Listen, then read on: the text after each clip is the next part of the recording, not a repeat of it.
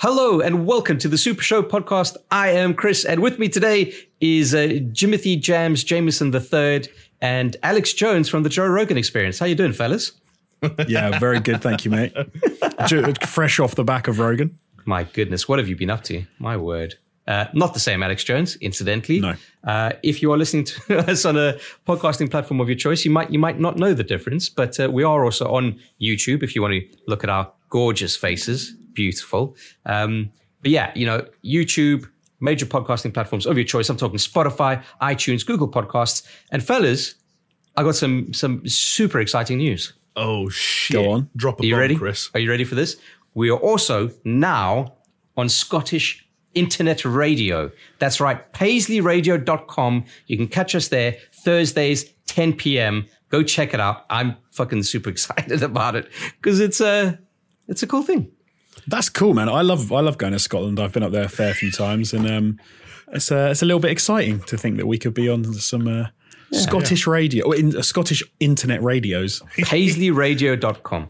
I think it's cool. Paisleyradio.com. Like the more kind of biomes, for lack of a better word, that we can infiltrate and penetrate repeatedly, the better. So, I'm excited. Let's grow this listenership and this viewership and something else to do with ships. My focus has gone mental. Oh, Jonesy. Well, Jonesy, Fixed it. we get away with that on Scottish internet radio, but if they ever try and put us on Scottish TV, we're going nowhere with that attitude. Done Get your for, my focus friend. sorted out. Done for. Oh, Do you know what my aim is? Like, if this whole sort of COVID thing carries on, because my aim for a long time anyway has been to move to Scotland. But No, if it carries on like mugging this, us off. No, it's not.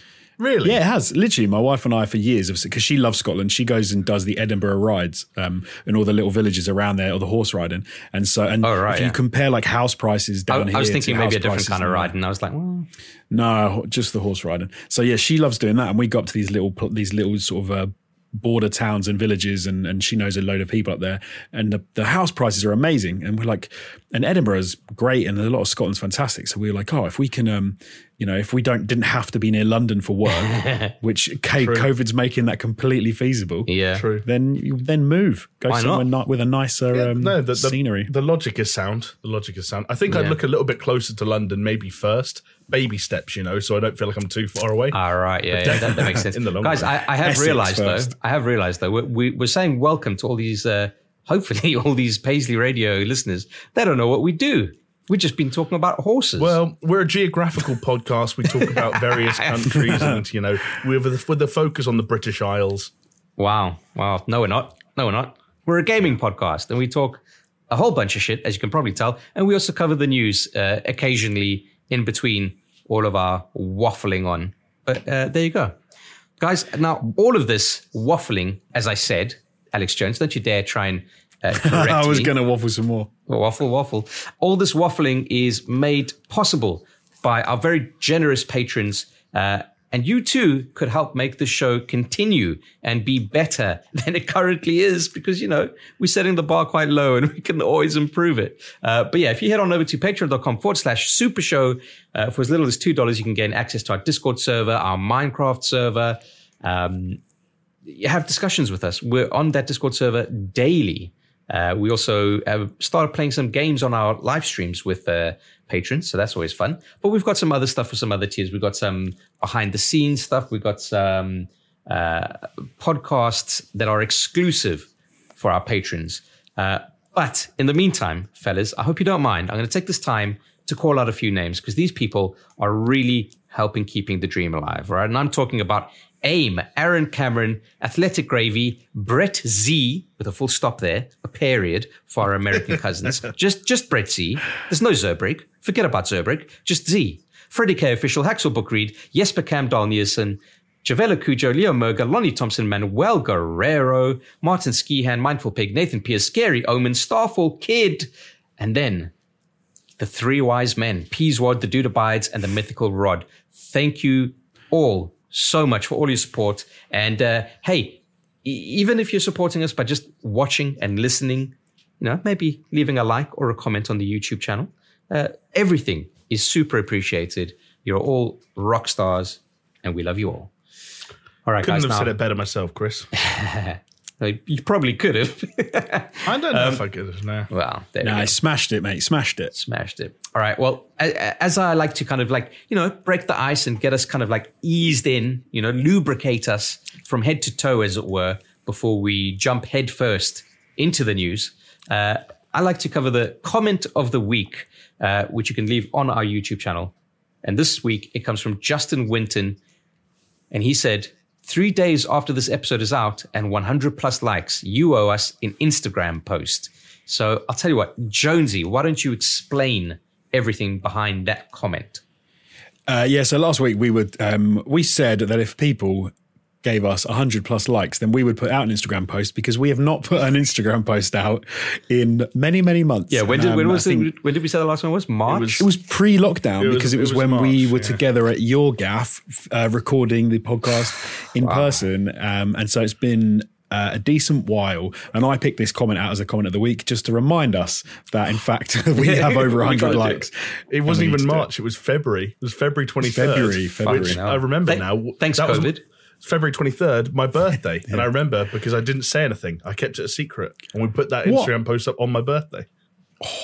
There we go. Happy birthday for then, Jamie. Happy birthday. For over 8 months ago. But yeah, nice. It's all good. Nice. But yeah, now we're kind of in the unfortunate position of what the fuck are we going to put up on Instagram? Because I mean, I could just take a picture of myself, but then you guys aren't in it. And it's like, I don't know what to do. So then I had an idea. What if I Photoshop our heads onto a Hydra, 3-headed Hydra, and then just fucking pop that like on. it. It's a solid idea. Someone on our Discord server, actually, it was Lady Tiefling, said, maybe we should just take a scene from Ice Age and put our faces in that. Also solid. Hey, you know what a really interesting and socially engineered and a very clever way to take the next step of this process would be? Tell me. You say that if this video that we're recording right now also hits 100 likes, then we will pick a comment at random. No, we will pick the comment from the comment section, which itself has the most likes. That is an idea for said Instagram post, and that will be the post. Oh my God. I mean, don't get me wrong. Post. It's kind of likeception, but the depressing thing about Justin Winton's comment, or maybe it's a kind of enlightening thing, I don't even know, is that those can we smash X likes things it does fucking work. Yeah, because it's annoying. I hate it because we're not like that. We're not. Anyway, no, we're not like that. Like the perfect reaction would have been our audience to be like, "Fuck these old gimps asking us for likes," and it being our most disliked video ever. Well, I remember there was one video where one of the comments was like, "You guys are currently on 69 likes. I'm not going to like this video." Yeah. Oh yeah, I saw that as well. It's like, oh, okay, fair play. Yeah, fair play. Valid reason. You go and watch a 15-minute long video 2 minutes after it's uploaded, and there's already a comment saying, "This is the worst video I've ever seen." Like, I'm sorry, mate. Even Chris doesn't watch it on 8 times speed. Like, I love those comments. They're great though, because it is ridiculous. It's ludicrous. But they've just come there to shitpost, which I think is great. But like even on our previous channel, right, where we were doing 6 lists, I remember people would comment and say like, "Oh, well, you forgot this game." And it's like, dude, it's number 2, you fucking idiot. You didn't watch the video. Yeah, you obviously didn't watch the fucking thing.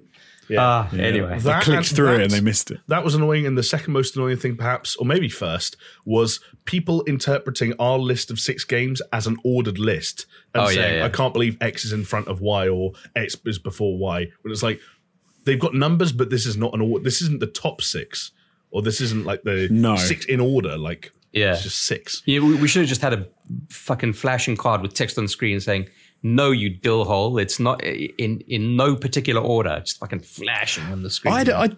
This is a weird one, but I thought it was quite cool if it's is through our making. But I was chatting to Cameron on our one of our patrons on the Discord, and he was saying, he sort of asked about how we came up with the idea to do 6 lists back in the ATG days, and I said, it was just a case of saying, right, there are 3 of us. We don't want to do 3 things because it's not enough. So if we do 6, we can have 2 each. It seemed to make sense. And then we just sort of referred to them as 6 lists through no reason. It was just easy to say.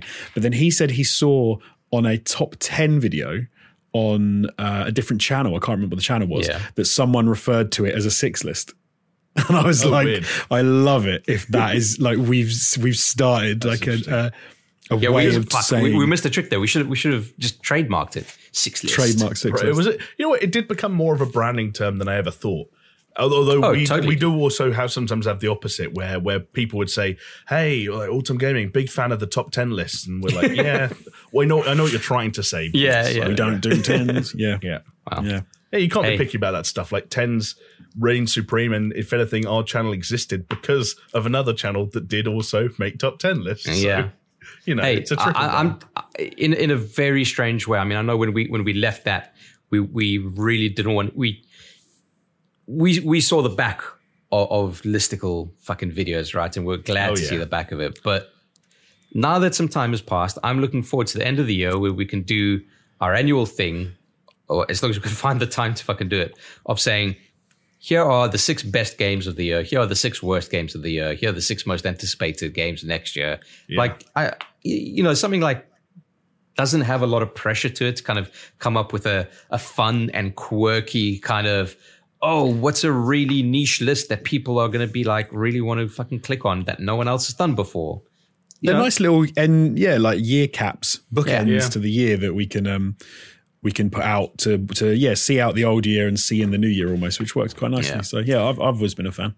Anyway, enough reminiscing about the past. All right, let's talk about what's happening more recently. Okay, I want to know what you guys have been playing, what you've been doing since the last time we recorded this podcast. Because believe it or not, we are on episode 45. 45. What would be a year? 52.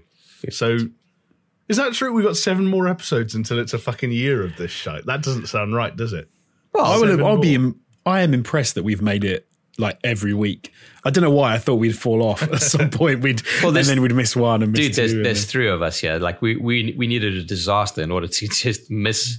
Like I'm sure worst comes to worst, one of us would just fucking do it.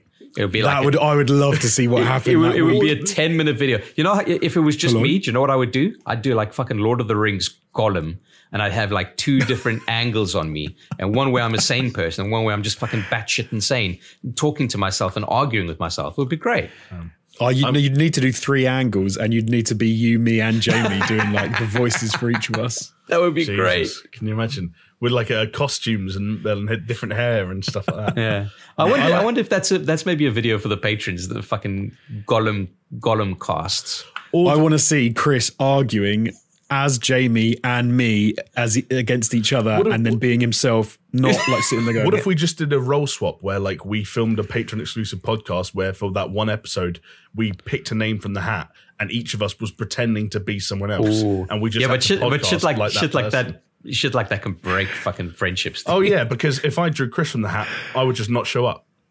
Wow. You didn't even need to go anywhere, and you just decided anyway. Wow. Sorry, Chris. You know what? I wasn't going to make that joke until you joked about them ending friendships, and I was like, "What's the easy? It's the easy thing." That is funny, but you are dead to me. All right, what have you guys been up to? Something's never changed. Jonesy, come on. I don't want to hear about you. Big man. Fair enough. You shut your mouth. I was going to be polite and get myself out of the way because I've done the least, but you guys go ahead. How very well dare you, all right? You call yourself a gamer. Jeez. Do you know what? I can don't anymore.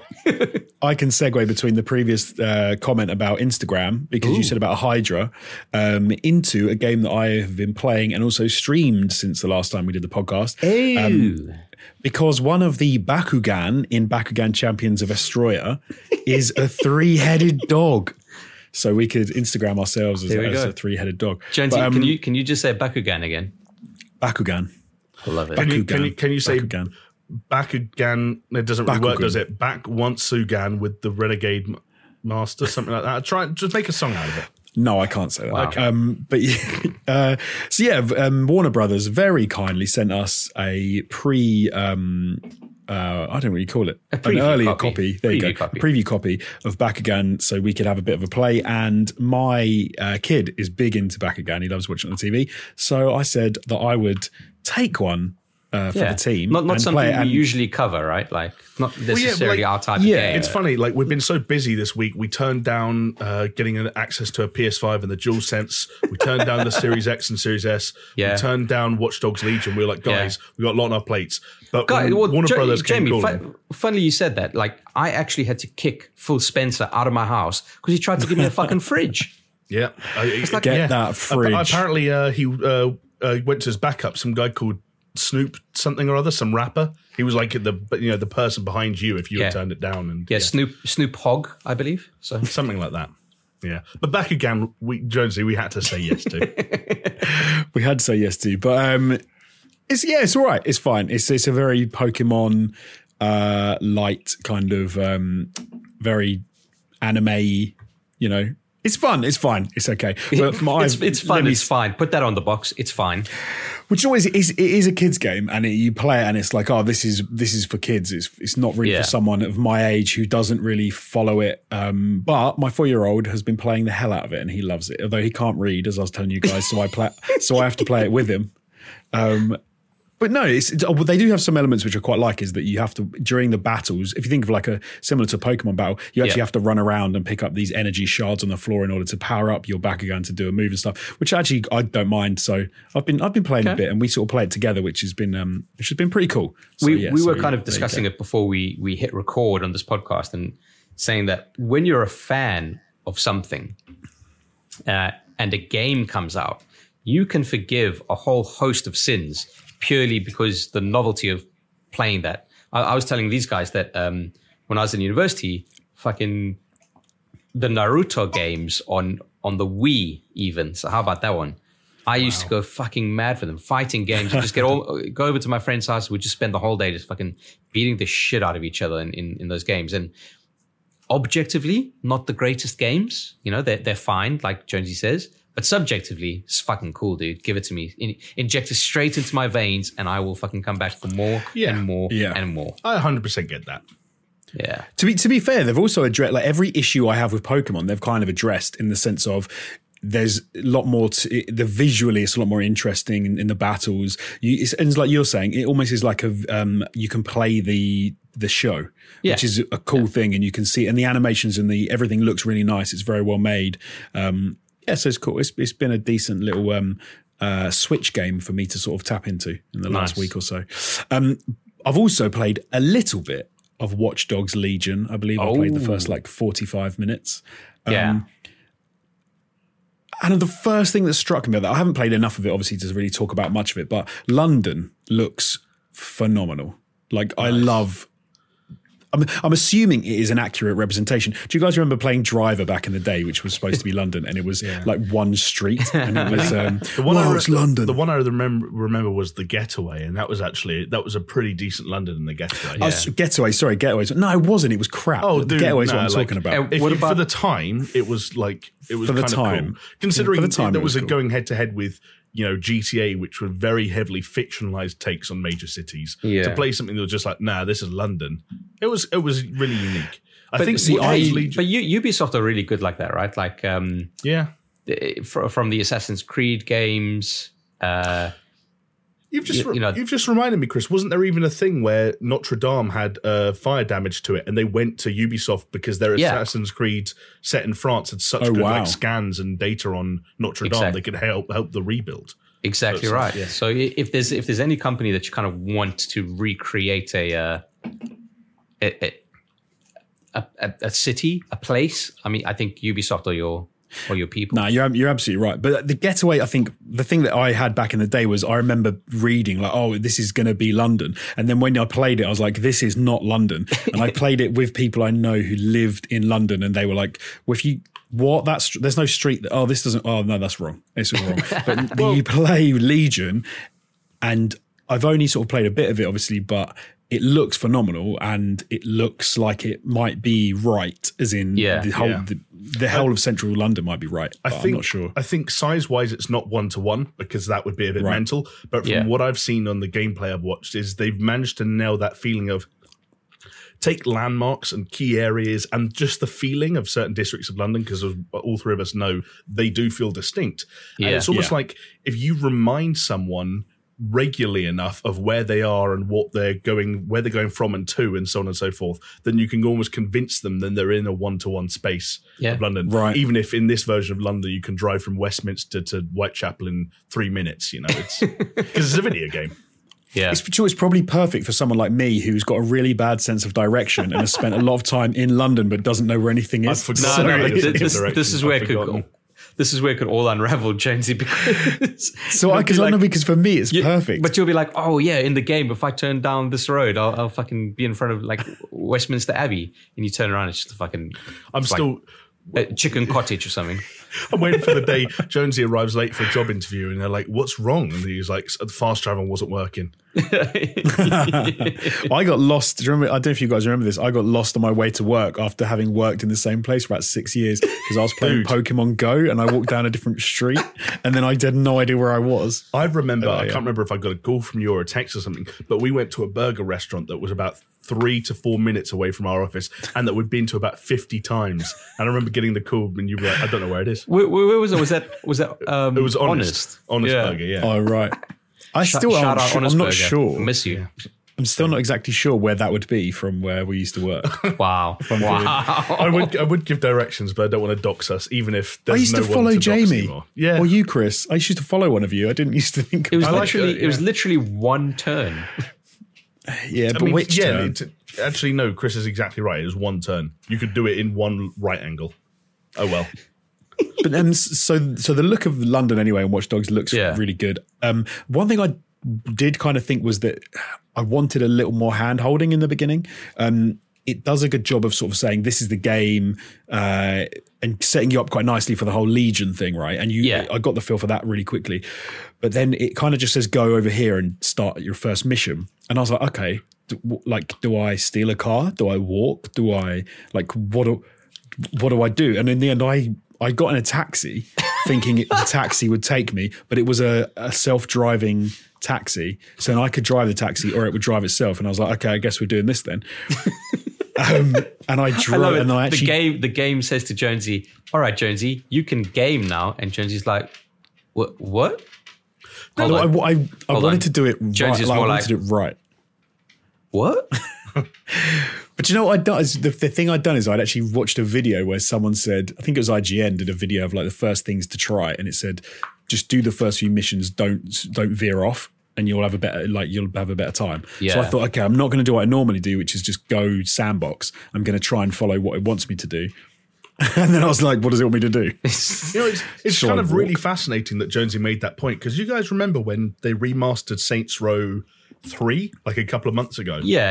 And I played that remaster, and one of the things I remember coming on the podcast and saying was that it's fascinating playing an open world crime game from a decade ago, because it was still in the era of where they felt like they had to explain everything to you.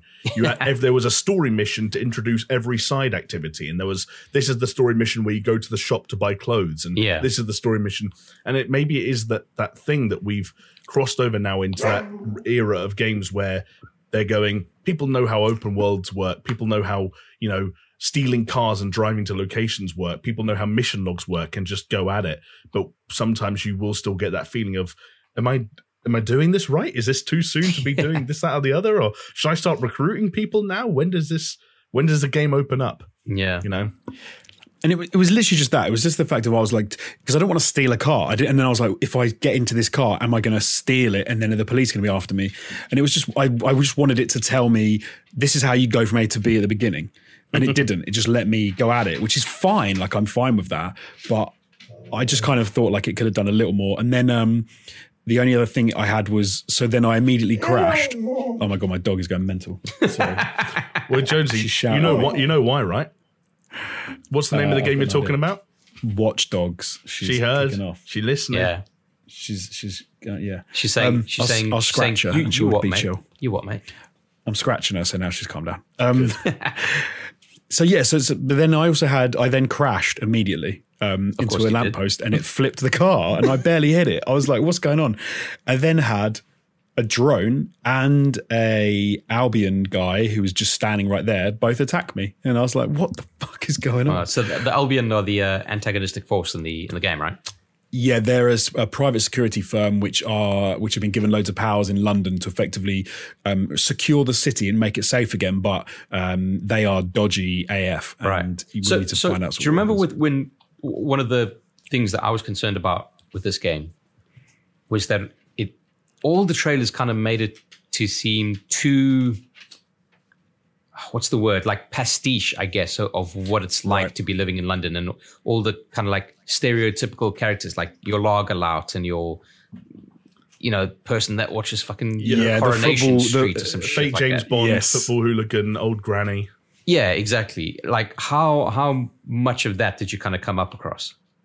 Already, I've come across a bit of it. So you start that game, and even the AI computer who's called Bagley, who kind of introduced you to stuff, and a couple of other players, they were like, so you've got kind of this suave. I suppose he's supposed to be like a Secret Service kind of James Bondy character at the very beginning.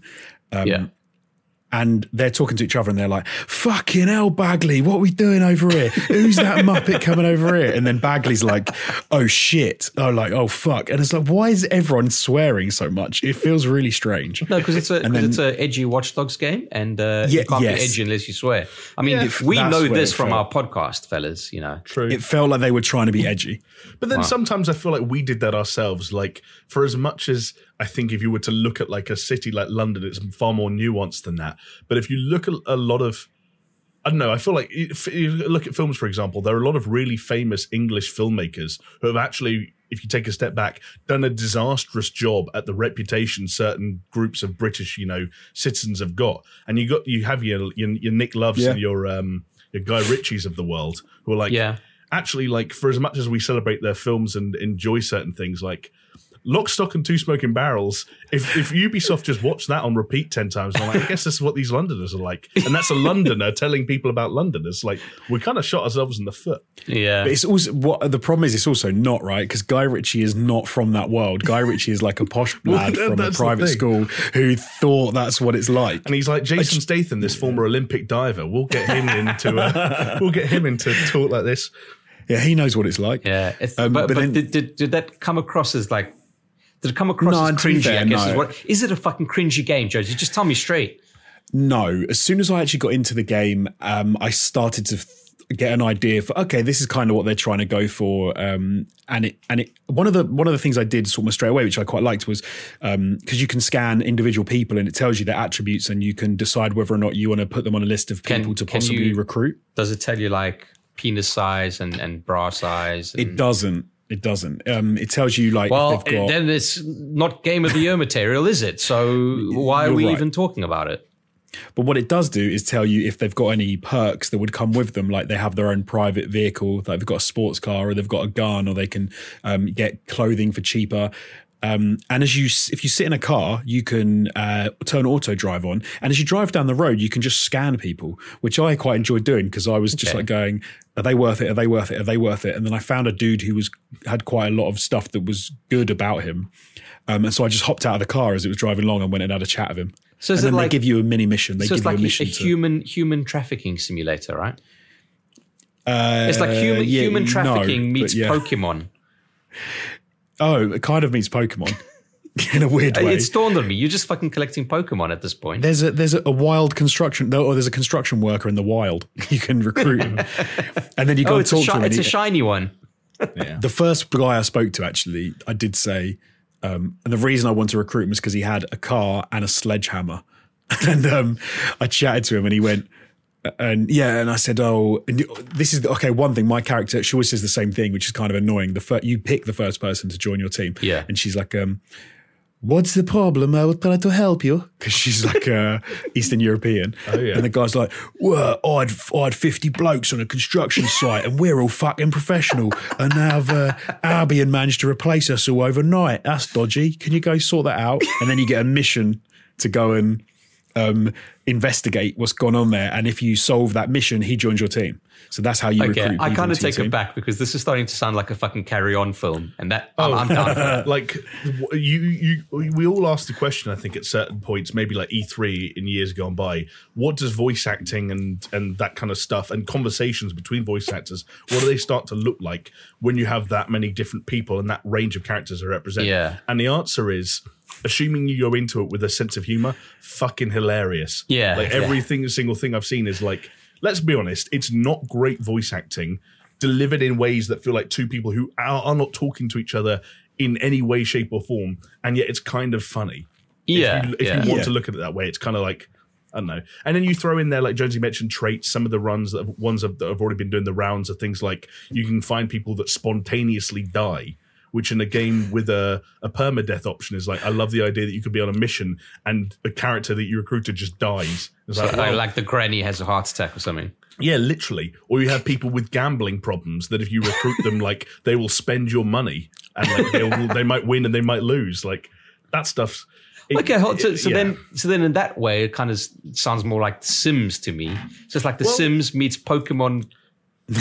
Jonesy's tried more of it than me, but from what I gather reading reviews, the people that do like it are the people that have overlooked some of the jankiness and maybe occasionally bad writing or voice acting and stuff like that, and focused on elements of like what almost comes together to be something of like an immersive sim in terms of the range of these characters and their traits and their skills, but also the flexibility that you can approach scenarios from. Because hacking is, a lot more. It's not like Watch Dogs 1, where it's like, hey, do you want to do the traffic lights or the bollards? It's much more like, hey, use your spider thing and your spider drone, and you can put that on this drone and fly that drone up and jump your spider off and go through this crate and distract that person and blow this thing up. Okay. And it's almost like, in Breath of the Wild, you got the scenarios where you get out of a situation, you think that wasn't how I was supposed to do that, but it worked. Yeah, I think Watch Dogs Legion has some of that going for it. Interesting. Okay. It feels like, because they've really tried to, even early on in the game, they tried to sell the message of resistance, and you are a city of people who want to resist this like almost occupying police force who are trying to, and they also do a very clever thing at the very beginning, which is the media changes. So in the opening shots of the game, you have like the typical thing of news reporters talking about what's gone on, and there are these explosions in London. And as Albion get more of a grip on the city, you actually can hear the tone and the way the news reporters talk goes from sort of being kind of typical, what you'd expect in London, to kind of being very careful about the way they say, or the way they talk, and saying, "Oh, DedSec, who you are part of, are all about fake news. That the fact that they didn't blow up London, because they didn't. So this is what happens at the beginning of the game. You get framed, DedSec get framed, and then get crushed by security forces, and the idea of you being a resistance to sort of an occupying force who control the media and the narrative, I think that was going to work really well. It feels like it could work really well. Like I need to obviously play the game a lot more and get into it, but it feels like you could feel like you are real Londoners trying to fight against this force in London. And this is why I'm actually pretty hopeful for how good this game's going to be, and I'm excited to see how it turns Jonesy, out. I look forward to you playing a maximum of at least another 2 hours before you put it down and focus on something else. But I look forward to that next 2 hours kind of rundown. You guys been playing anything else? You're welcome.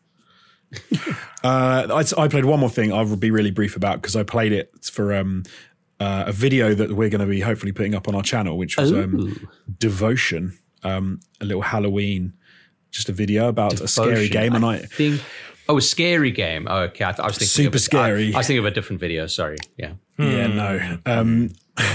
But I streamed half of it because it's like 3 hours long. So I streamed half of it. And it's fucking terrifying, and I'm kind of sad. Is it genuinely, or are you just being a bit of a pussy? No, it's horrible. In certain aspects, it's horrible. Like it's got jump scares, but it's not over the top with jump scares. It's more of an atmospheric horror, and it's just the feel. But I didn't want to play it on my own. Like the first time I played for 20 minutes, and I had to stop playing. I don't think you guys saw the stream, but there's a bit where these funeral puppets are in your room. Your apartment, and they're sort of sitting. I think they're called funeral puppets. They're those life-size wooden puppets of you and your wife, and they're sort of sitting on the sofa. And then there's a pair standing in the kitchen, and then there's a pair like at your desk.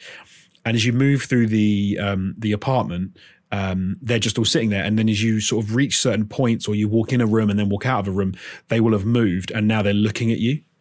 Yeah, that I don't like that. Creepy. I don't like that. And I had to stop playing at that point. Yeah. Well, because it's that thing, right? You think even if the game never does it, you always got in the back of your head, this thing's gonna fucking jump out at me. Yes, and the game is inspired by, like, so the developers said like PT, What Remains of Edith Finch, and Layers of Fear were like big influences for them, and they really like the thing of your attention gets taken over here, you turn around to look at whatever that noise was, and there's nothing there, so you turn back around, but then things have changed, and it actually is very clever we often talk about sort of level design, and I gripe and moan about level design a lot. But the level design in this, given that it's such a small environment, it's just one apartment and like one corridor, they've done a fantastic job at making you look exactly where you're supposed to look at the right time. Yeah. And then stuff goes on and you turn to look at it and then you're like, oh my God, what the fuck is that? And then you don't want to. Oh, it makes me feel weird just talking about it. The scary thing about that is that it's a concept and a way of, designing a game that obviously works very well for horror because it's the, that fear of anything being able to change at any point. But it also works really well, and I think we talked about this in the past, for VR design, because you could take a physical room and almost make people double back on themselves in such a way where they walk within the same, let's say, 3 square meters, but they feel like they're in a much bigger space because of the way you're making them feel like they're going. Yes, I don't want to see someone combining those two worlds. I'll just say that. Devotion in VR, Devotion would be terrifying. I wouldn't want to play it. It's too dark. I mean, I stopped watching your stream after the first jump scare. I told you it was because of work. In reality, it was because I had some cleaning up to do. So, I would love to see you play it. Oh man, there's a couple of jump scares in there, and. Yeah, it's good, man. But so the reason was we're doing a video about it is because I think finally a few months ago it became pretty apparent that it's never getting re-released. Oh wow, okay, because of the issues they had around lambasting the Chinese leader. But if people want to find out more about that, then they'll have to check out the video when it comes out. Nice, looking forward to it. And there you go. That's all from me. All right, Jamie, go on. Give us a because Jonesy took about half an hour telling us. Sorry, I was far too long. Luckily I haven't played much because I held off Watch Dogs. I've been getting I don't even know what you'd call it, but like almost the next gen anxiety where Watch Dogs is out now, for example, but it's like, what if I just waited and played it on PS5 in with ray tracing or whatever? I don't know. It's that horrible thing of like, are you playing the best possible version of everything? But this is the madness of it, though, Jamie. And you know what I'm going to say. What are you going to say? You have got a next gen right in front of you right now. Yeah, but I made a mistake. This is not. It doesn't work, Chris. I can't play open world games like that on the PC because it just doesn't fit. Like I made a mistake getting Mafia on Steam. I think with hindsight, I should have done it on the PS4, and I'm determined now to play pretty much everything. Coming up between now and the end of the year on PS5. Wow. But that's also just because I'm excited about the PS5 for reasons we'll get into later. I didn't get jump scared by Devotion because I haven't played it and I didn't watch any of Jonesy's stream. Fair. RIP. I did get jump scared a little bit by Call of Duty Warzone somehow because they are actually at the tail end of an event now, which I didn't talk about last week, called The Haunting of Verdansk. And it sounded really cool on paper. I think it's a little bit less interesting once you've kind of experienced everything there is to see. They've done some nice stuff in terms of rewards. There are now random gifts you can get in any of the areas of the map. So this is their timed horror. It's timed, this mode. is a timed Halloween thing. So what about it is different? What makes it all? So basically, it's COD, right? So there's going to be zombies or something, surely. Well, it's split into two things. It's kind of like map changes and modes. The map changes are one of the first things is that you can play Warzone at night now.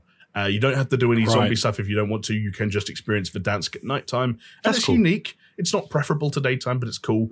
They've introduced a bunch of sort of rewards where now you can open any loot box in any area and there's a chance of getting a Halloween-themed reward out of it, like a sticker or a spray or a gun charm.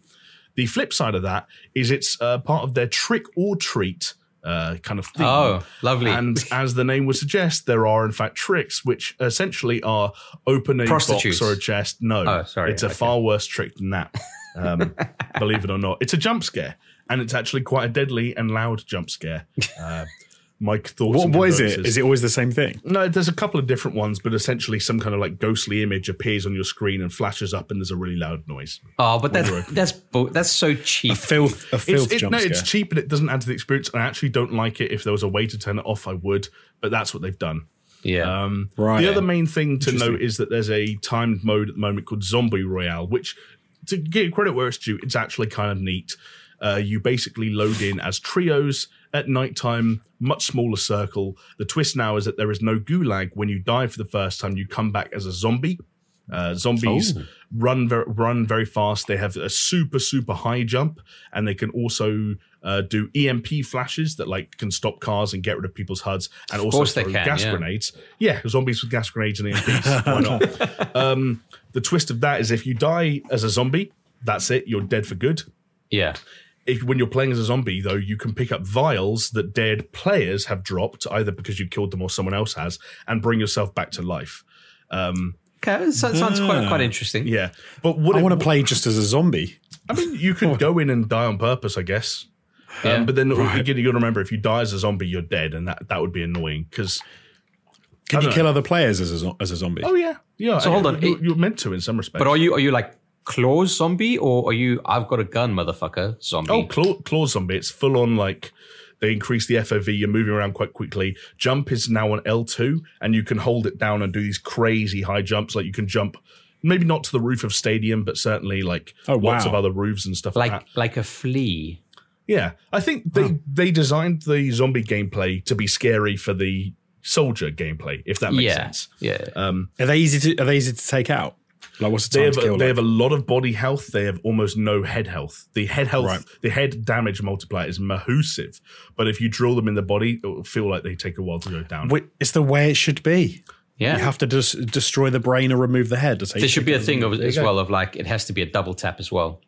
Like you can take them down, but then you have to double tap them. Smart. The more Zombieland rules in Warzone, the better. What I will say is, if it sounds similar to regular Warzone in terms of the regularity with which people are coming back and re-engaging, it's not. It is absolute fucking carnage. And the final circles of Zombie Royale are mayhem for the main reason that zombies can survive in the gas and people can die outside of the gas. So let's say this, you get to the end of the game, there's 10 teams left of 3 players, so 30 people. You die, you come back as a zombie. You can run around outside in the gas like stalking people or picking up vials from people that died way earlier. You only need 2 vials before you come back. And when you come back with the guns you had when you died, which might include your loadout. So the final circle is just this endless cycle of like zombies. The zombie gets enough vials, someone's dropping out of the air with a parachute right on your head. Then they die and they become a zombie again and they're back and they're throwing, again, zombies have EMPs and gas grenades. So if you have fucking 10 zombies, that's 20 gas grenades flying around, and the games just end when they end. And you're like, we didn't win. I guess they won.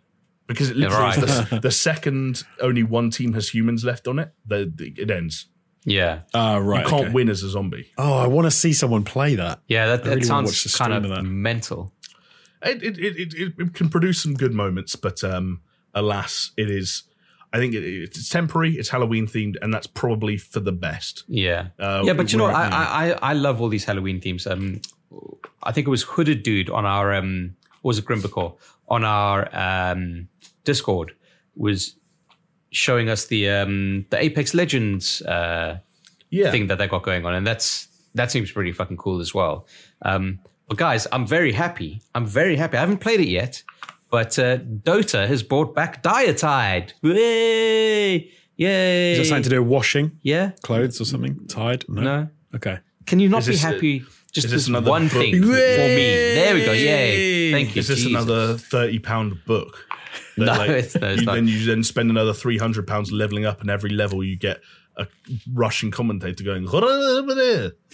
No, and the sound effect plays and match, and everyone's happy, and you put a hat on your orc, and okay, funny. No, it's not. So here's the issue with Dota in the past number of years is they didn't give a shit about having fun. All right, the developers on Neither Dota, did you, apparently. They didn't care. No, like fucking Christmas like events, no Halloween events, nothing. They gave nothing to the players as kind of. They literally didn't want you to have fun. Literally. I think if no one's having fun playing Dota, so we're not going to make it any more fun. Yeah, I honestly think that if Gabe could stick his hand through my webcam and stick a fucking needle in my testicle, he would do it. All right, because that's how much they care about Dota players. But out of nowhere, they're like, here's a Halloween mode. There you go, enjoy. No, like no it's a return, no so strings they've done it attached. before. Plus, play and you'll get some rewards. And it's like this hasn't happened for like the past 5 years in Dota. It's mad. So I'm really excited. But anyway, I digress. I'm happy you're excited, Chris. I can experience that vicariously through you. I don't care, but I'm happy for you. Wow, thanks. I think, but to transition, Chris, if I may, from me onto you, there is something that all three of us played, and I think, Chris, you and I actually played for the first time. Yeah. Possibly the latest we've ever been to the table, and it comes to like a popular game that is doing the rounds. But exactly, a trend. But I think, Chris, you and I played our first match, or matches, I should say, of Among Us this week. Yeah. First time ever, believe it or not, as dumb as that sounds.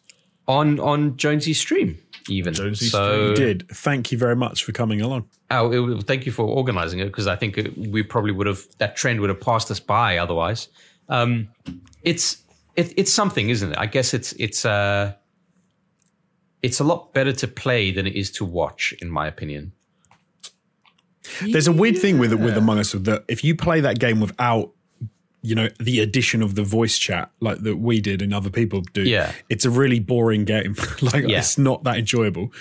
But I think with the voice chat, that's what adds the flavor and the fun to it for sure. It's just it's interesting to kind of just see how devious your friends are, and how easily they can lie.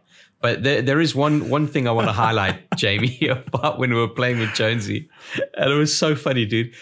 We were all like in this one room, and Jonesy was the imposter, and Jonesy kills someone just inside the airlock. And then he opens the airlock, and it's just him and this I body. didn't open it. Yeah, because I didn't open it. I saw the dude Supern on page. I killed him, but I don't know if someone on your side opened it or if he'd pushed the button already. Right. So one of us must do, because there were 4 or 5 of us stacked up at the door waiting to get through. But the funny thing is, the game glitched or whatever it was. At least from my perspective, I couldn't see you until you killed him, and when you killed him, I could see you before the door opened. Oh, weird. Okay. Might be something to the teleporting, because you teleport to the person you're killing when you kill them. Yeah. Even if it's a little jump. But I don't know. Yeah, no, I had a wicked time. Like, I was skeptical of that game for a long time, and I kept missing out on sessions that other friends were doing. And I think, ironically, on the night that Jonesy streamed some Among Us, I said initially I wasn't going to make it because I just started editing someone else playing Among Us. And then I was like, fuck it, I'll jump on for a bit. And like you said, Jonesy, with the voice chat and getting the Discord kind of popping off, I had a blast. I hope to play it again. Yeah, no, we'll arrange it for sure. But yeah, all right, I'll take over then, because we've gone past all of that stuff, and I'll rattle through. So why do we always pick the weeks where actually news happened to play fucking 50 games each? I know, tell me about it. Well, dude, it's been so long since I've had actually chunky stuff to talk about, so I'm really looking forward to this, okay? Because not only did I finish watching MasterChef Australia, that's right, bitches, I've watched it all now, and it was fucking great. Who won? Is that I don't want to spoil it. Oh, all right. Chris, what I love about it was that, Chris, you didn't stream on Monday to watch the finale. And it was like, you were so unashamed of it. You were just like, no, I'm not streaming. It's the fucking MasterChef Australia finale. It's the finals, my dude. Jesus Christ, cut me some slack, yeah. I love that. I just love the honesty. It was cool. It was very cool. And then I've been watching a lot of TV. Okay, so let me get that out of the way. Okay, I watched the new Borat movie, which 6 out of 10, I'd give it. There was some funny things. I think it was redeemed by the ending was kind of smart, but I don't know. It's just, I don't know what it is. I think it's just I'm just getting old and cynical. But all of these sequels to the films that I really used to love just really fallen flat. Fucking Anchorman, Zoolander, Borat, just like whatever. Okay, shall I be super cynical? Can I be super cynical? Please, Alex Jones. Because Alex Cynical Jones. Before the podcast, before we started recording, we had a brief chat about... what? Okay, yeah, go for it. Is he going to throw you under the bus, Jamie? No, he's not going to throw me under the bus. No, I'm going to potentially throw all of us under the bus. Oh, there we go. And say that we all watched the scene where Rudy Giuliani was apparently sorting himself out whilst a young lady was in the room. And we've all seen it. And I think we all said before the recording, like, I think he wasn't doing that at all. Like, he was tucking his shirt in, which is what he said. There's a little part of me that's like, is the reason Sacha Baron Cohen was sort of talking about it and saying, hey, man, because what I saw of him say was like, we think we know what he was doing. You just have to watch the movie. Watch the movie. It's on Prime. Watch the movie. And I was like, it kind of worry. It makes you feel a little weird. To watch the movie. Yeah, I feel like the headline you're writing here is movie star advertisers movie. But for the wrong reasons, right? Because if he didn't really think he was doing anything dodgy, but tried to allude that he was, and he said, "Watch the movie," that would be kind of. But fellas, I don't want to dwell too much on the film side of things because we're a gaming podcast after all, right? Well, but the one thing I do want to say is MasterChef Australia. We're trying to talk about Borat. That's a game, dude. It's competition. People cry. Jamie, I'll have you know. But you know what? You're not wrong. Tears are shed in the MasterChef kitchen. The thing I want to say about Borat is the problem with that film. No, just like am I taking crazy pills? Am I taking fucking crazy pills? The problem with that movie is exemplified in the very first couple of minutes where Borat cannot be Borat in America anymore because he's so well known, and that's where it just kind of all fell flat because he had to start wearing costumes as Borat, and it just was like, well, what are we doing here? This is madness. Well, but anyway, it's almost like, yeah, go on, Joe. I was just going to say when he does get into costume, it's almost like you could see these as ideas that were left on the table from the TV show he did. Yeah, where it's like 100%. Essentially it's Sacha Baron Cohen pretending to be Borat, pretending to be a dumb American. Like, yeah, but I still agree. 6 out of 10 is a fair assessment. Yeah. Then I finished the first season of The Boys, which is something I've been meaning to watch. Loads of people on the Discord have been telling us to check it out, and I can confirm that it's very good. And I started watching season 2, but I'm watching Amazon Prime Video on my TV, on my LG TV, and the Amazon Prime app just keeps on fucking out. So I don't know what I'm going to do. Oh dear, Jeff Bezos, sort it out. Get the wallet out. But anyway, guys, games, okay? Because not only did I play Among Us with you dudes, all right, I also finally finished Hollow Knight. That's right, I beat that fucking Hollow Knight. I'm proud Only of took you, me three turns, well tries done, sir. Well done. to slay the Hollow Knight and in turn become the Hollow Knight myself. And funnily enough, it is a PS Plus game for November. So, check it out because it's a good fucking game. I played... So it's part of a news story that we're going to talk about later, but I mean, fucking might as well talk about it now. Nintendo had a mini direct, right, where they came out with a whole bunch of a partner direct, as they call it. So no first party stuff per se.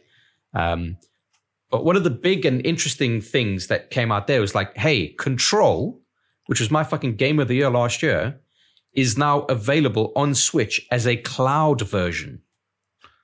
Yeah, very interesting, right? Yeah, so meaning that you download a client on your Switch, which then streams the game from another location via the cloud, as the name suggests. Now, what's interesting about this is they know that, hey, it's quite a hard sell, right? It's a fucking cloud game, but you're buying it. So what they've done is they've got a timed demo. I think it's like 10 minutes or so that you can actually try it out. So I tried out that timed demo, and I was so fucking impressed by it. I cannot tell you. It actually played so smooth. I could not detect any latency. The only latency that I had was not input latency. It was audio latency, and it was so minimal. And I could only tell it because when I would fire a gun, I would have the animation of firing the gun, and then I would hear the gunshot, like ever so slight. Oh, okay. But like graphics-wise, like fucking as good as it looks on a PS4. It's mad. Yeah, you would show some, and it did look really good. Like I was genuinely impressed with how good it looked. Yeah, super smooth, great game. And the other interesting thing about this is it costs £35 to buy, right? And it's not just Control; it's the Control Ultimate Edition with the 2 DLCs. Mm-hmm. It's pretty fucking good value. Yeah, for what I considered my game of the year of 2019. I guess with the caveat being it's a game on a ostensibly portable platform that you can only play with a presumably very solid Wi-Fi connection. Yes, so correct. I was literally playing in the same room as my router, But then again, like, it's fucking lockdown, dude. Where are you going? I suppose it is a kind of a thing, because the cloud gaming thing at the moment kind of gets me, because are you going to pay for a game that you don't technically own? You still have to use the service. Yeah. But I suppose if you've got a Switch, then you could argue that you're not going to, you couldn't play a Switch game on anything but a Switch anyway. So if you've got this. But I think I said to you guys in in our WhatsApp group, I said, you know what? If I could import my progress from my PC version of Control, then I'd be all over it, so I could play the DLC. But I'm not playing that fucking campaign again. I've done it. Fair enough. But yeah, it's interesting because I remember there were stories saying, there was news coming out. Was it last year, the year before actually, saying that Resident Evil 7 and Assassin's Creed Odyssey were available in Japan on the Switch as cloud-based versions. And I was fucking well jealous because that sounded fucking cool. And hey, now Control's here. Maybe we'll get those. It is funny. I feel like this is also another weird case of this almost subconscious Switch bias, where something being on Switch is inherently more exciting than anything else. Because things like xCloud and Stadia and whatever Amazon's thing is going to be called whenever that's out soon, like it's the same thing. They are the same thing, and they are around, and they're developed, and they're established. And for as much as they're unpopular and memeable, they work. And now it's like, whoa! It's on Switch this time. I don't know. I feel like that's the Switch gets a head start on everything just for that fact. Yeah, alone. It's totally. But it's on the Switch. It's like when what was it? Wolfenstein. Where it's like, oh yeah, the Wolfenstein games are out on Switch, and I was like, oh, Jamie, I should probably get that. I haven't played those games yet. And then it dawned on me, it's like, I've got a fucking PC, dude. Like, why would I want to play it on a tiny little Switch with shitty controls? Isn't it because the Switch is kind of... It's really, don't get me wrong, this is going to sound bad. The Switch is really good, but it's also kind of crappy. Oh, like, totally. Totally. And so when you have a good game that works well on the Switch, it's kind of surprising. So it makes you like, wow, isn't it great? If in the history of handheld consoles, the Switch is the closest thing we've ever got to a home console style experience in a handheld form factor, right? And I think there is still huge room for, as much as we're talking about next-gen consoles and how are they going to impress us, and as we'll discuss later, they're now using very different tactics than what they might have done in previous generations. The Switch is still a platform that can impress with, visual fidelity, and the nature of the size of the games alone can be, as I said, impressive. It's almost a weird thing in that with lower expectations, you don't have to do as much in order for people to be more impressed. Yeah, which is kind of ridiculous. It's like the opposite of the Spider-Man thing. With lower power comes lower responsibility. Yes, and if people get more and see more, then they're more wowed. So they're like, wow, this is great. It's like if you went to a Greasy Spoon and the food was pretty good, you'd be like, wow. But if you went to a Michelin-starred restaurant and the food was very, very good, you'd be annoyed that it wasn't perfect. So it's like it's a weird thing. That's the dilemma of the master chef, Alex Jones. I know exactly what you're talking about. The last game that I played, fellas, was again part of this Nintendo partner showcase. But Zelda Age of Calamity, Legend of Zelda Age of Calamity, has a demo on the eShop available right now, and I played some of it. So for those who don't know, it's not like a sequel to Breath of the Wild. It's a prequel. But it's not the same kind of game. It's not a Zelda game. It's more like it's a Dynasty Warriors game, which I think is called a Musu game. Yeah, is it a sequel to Hyrule Warriors, or do they coexist in any way? That I do not know. All I know is that it is touted as a sequel to Breath of the Wild, which I'm all down for. Right. So as far as I understand it, it's Eiji, what's his fucking name? Eiji Niyomura is involved in kind of setting up the story, and Nintendo are getting very involved with who is it? Capcom. Fuck, I'm absolutely butchering this. I don't know.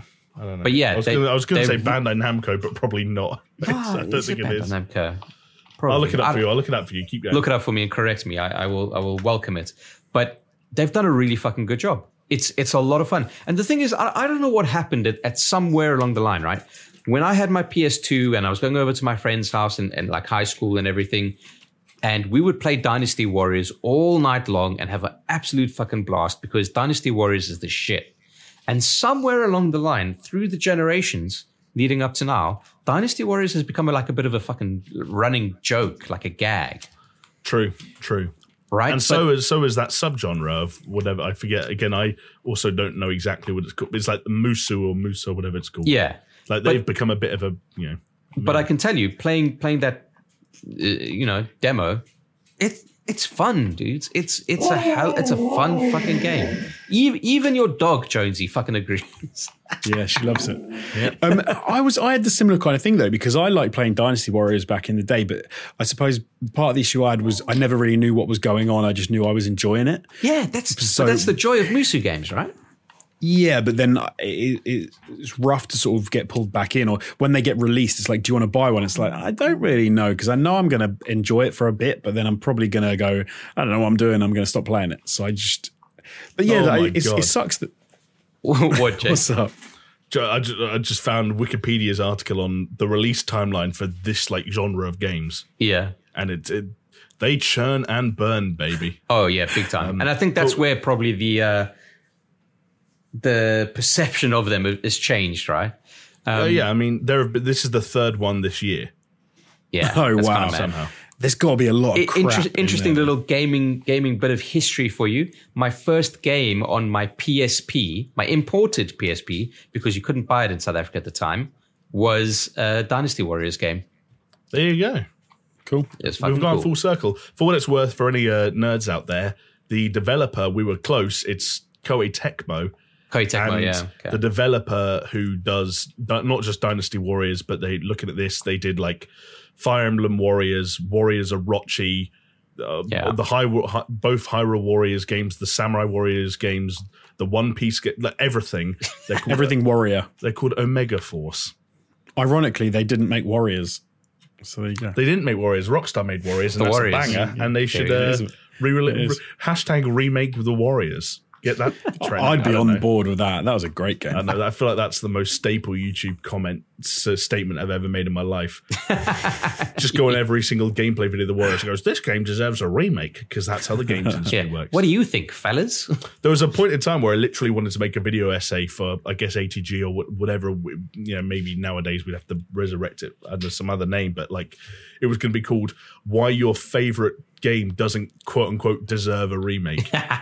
Because I would watch that. Let's make that video. It became my most frustrating YouTube comment was every single PS2 game or original Xbox game or GameCube game or N64 game, top comment under every single gameplay video, and we were getting footage for Sixists. Someone should remake this. The problem is you can say that for any game. We were part of the problem as well, because when it came time to thinking of lists and a remaster came out, it's like, hey, let's do a fucking remaster list. Chris. Six games that deserve a God of War style remake. How many views did that do? Like loads. It did pretty well, yeah.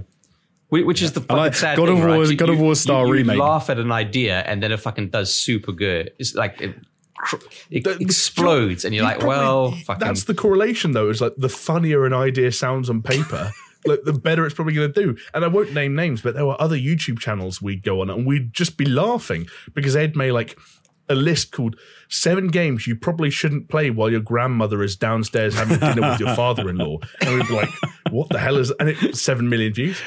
So that was a joke title, but I will tell you a very real title that got me every single time.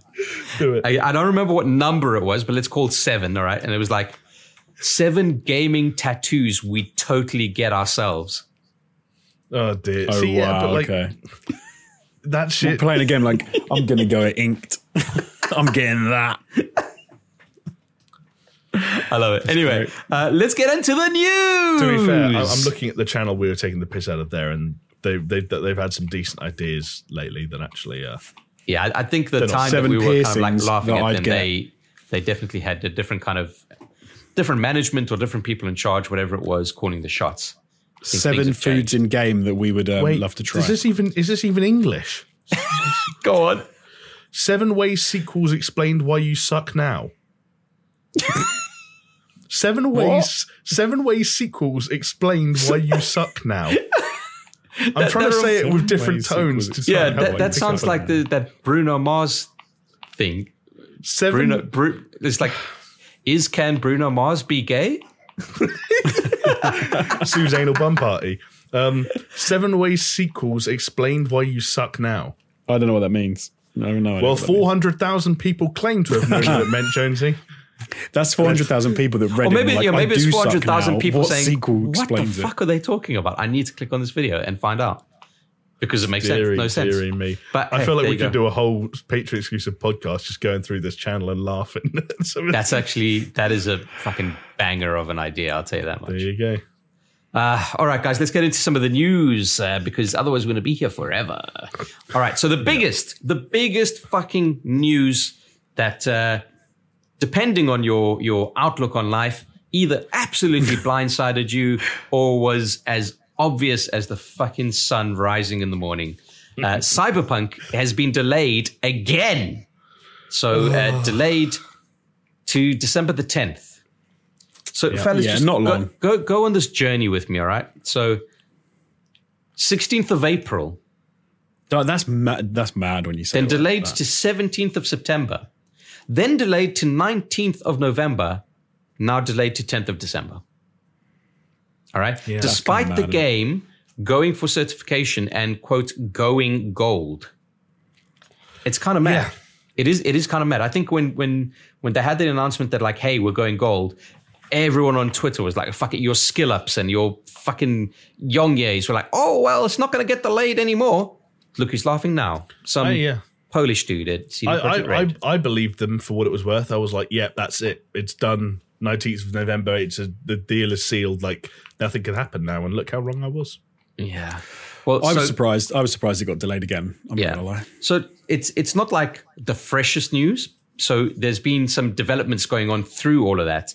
But one of the initial kind of quotes was saying that the game is finished and it is playable on platforms, but they are taking the time to do more polish that will be ready for a day 0 patch. Now, I assume the day 0 patch would be, I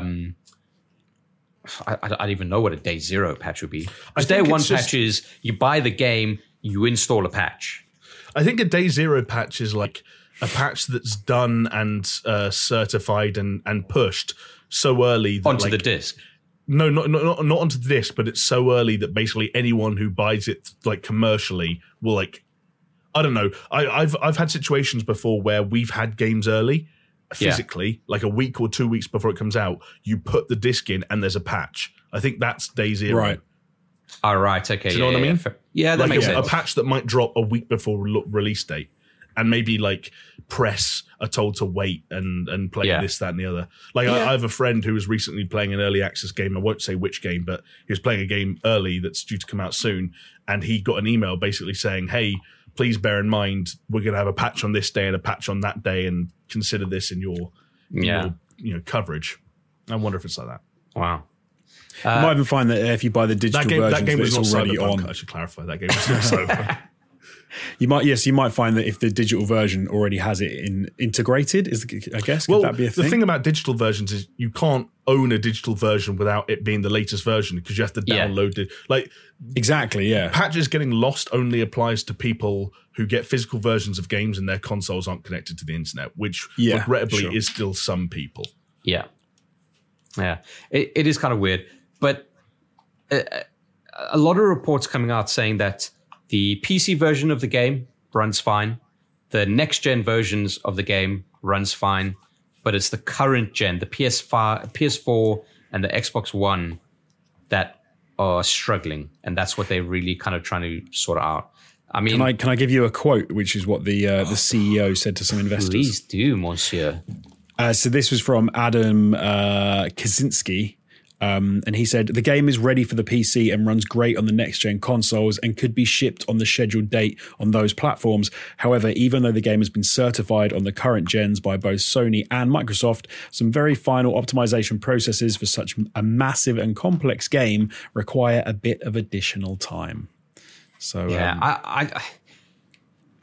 it's a weird one, isn't it? Because all of the stuff that they've had recently with their crunch and the forced overtime, etc., and now this, and you know, they've been getting a lot of death threats and everything. It just doesn't seem just like throw that in there. Well, we get a lot of death threats. It's that noise. It's 2020. It's just like a really fucking rough time for these dudes that are just trying to get out the best game that they can get out. And there's also a thing here, right? Because they've said it works fine on PC and next gen, and they're saying it needs optimizing, and Sony and Microsoft have signed it off. But to me, that suggests that they just don't want to get into a position whereby a load of people pick that game up on day one and have a negative experience in the first however long. Like, even if it is down to frame rate issues or whatever, they just want to do some more to that game to make it work better. Dude, it's one of the like biggest releases for a very long time.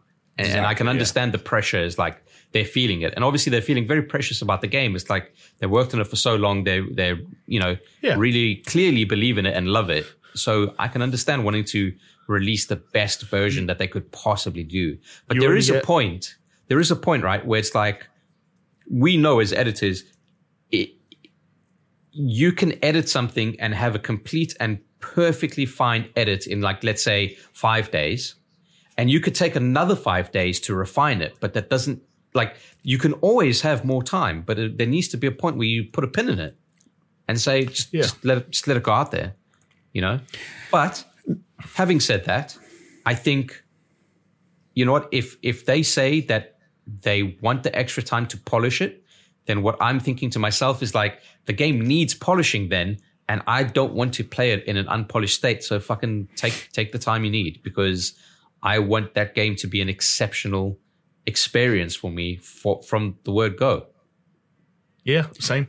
And I know the internet might not see it the same way as you or I, Chris, but my reaction to this delay, and honestly, almost any delay with this game in particular, would just be like, yeah, fine. I don't want to be disappointed by Cyberpunk. I want it to be everything I hope it's going to be, and do your thing. So, look, people see these situations differently. Some people got pissed off. I personally don't relate to that. I don't understand it. Like, you guys will vouch for me that my first reaction to this was finding it funny. Like, I was laughing in the group chat because I was like, this is fucking crazy. But like the kind of the death threat people, I don't understand it at all. It's mental, dude. The pre-order cancel people are not as bad as the death threat people, but even then, I'm kind of like, really?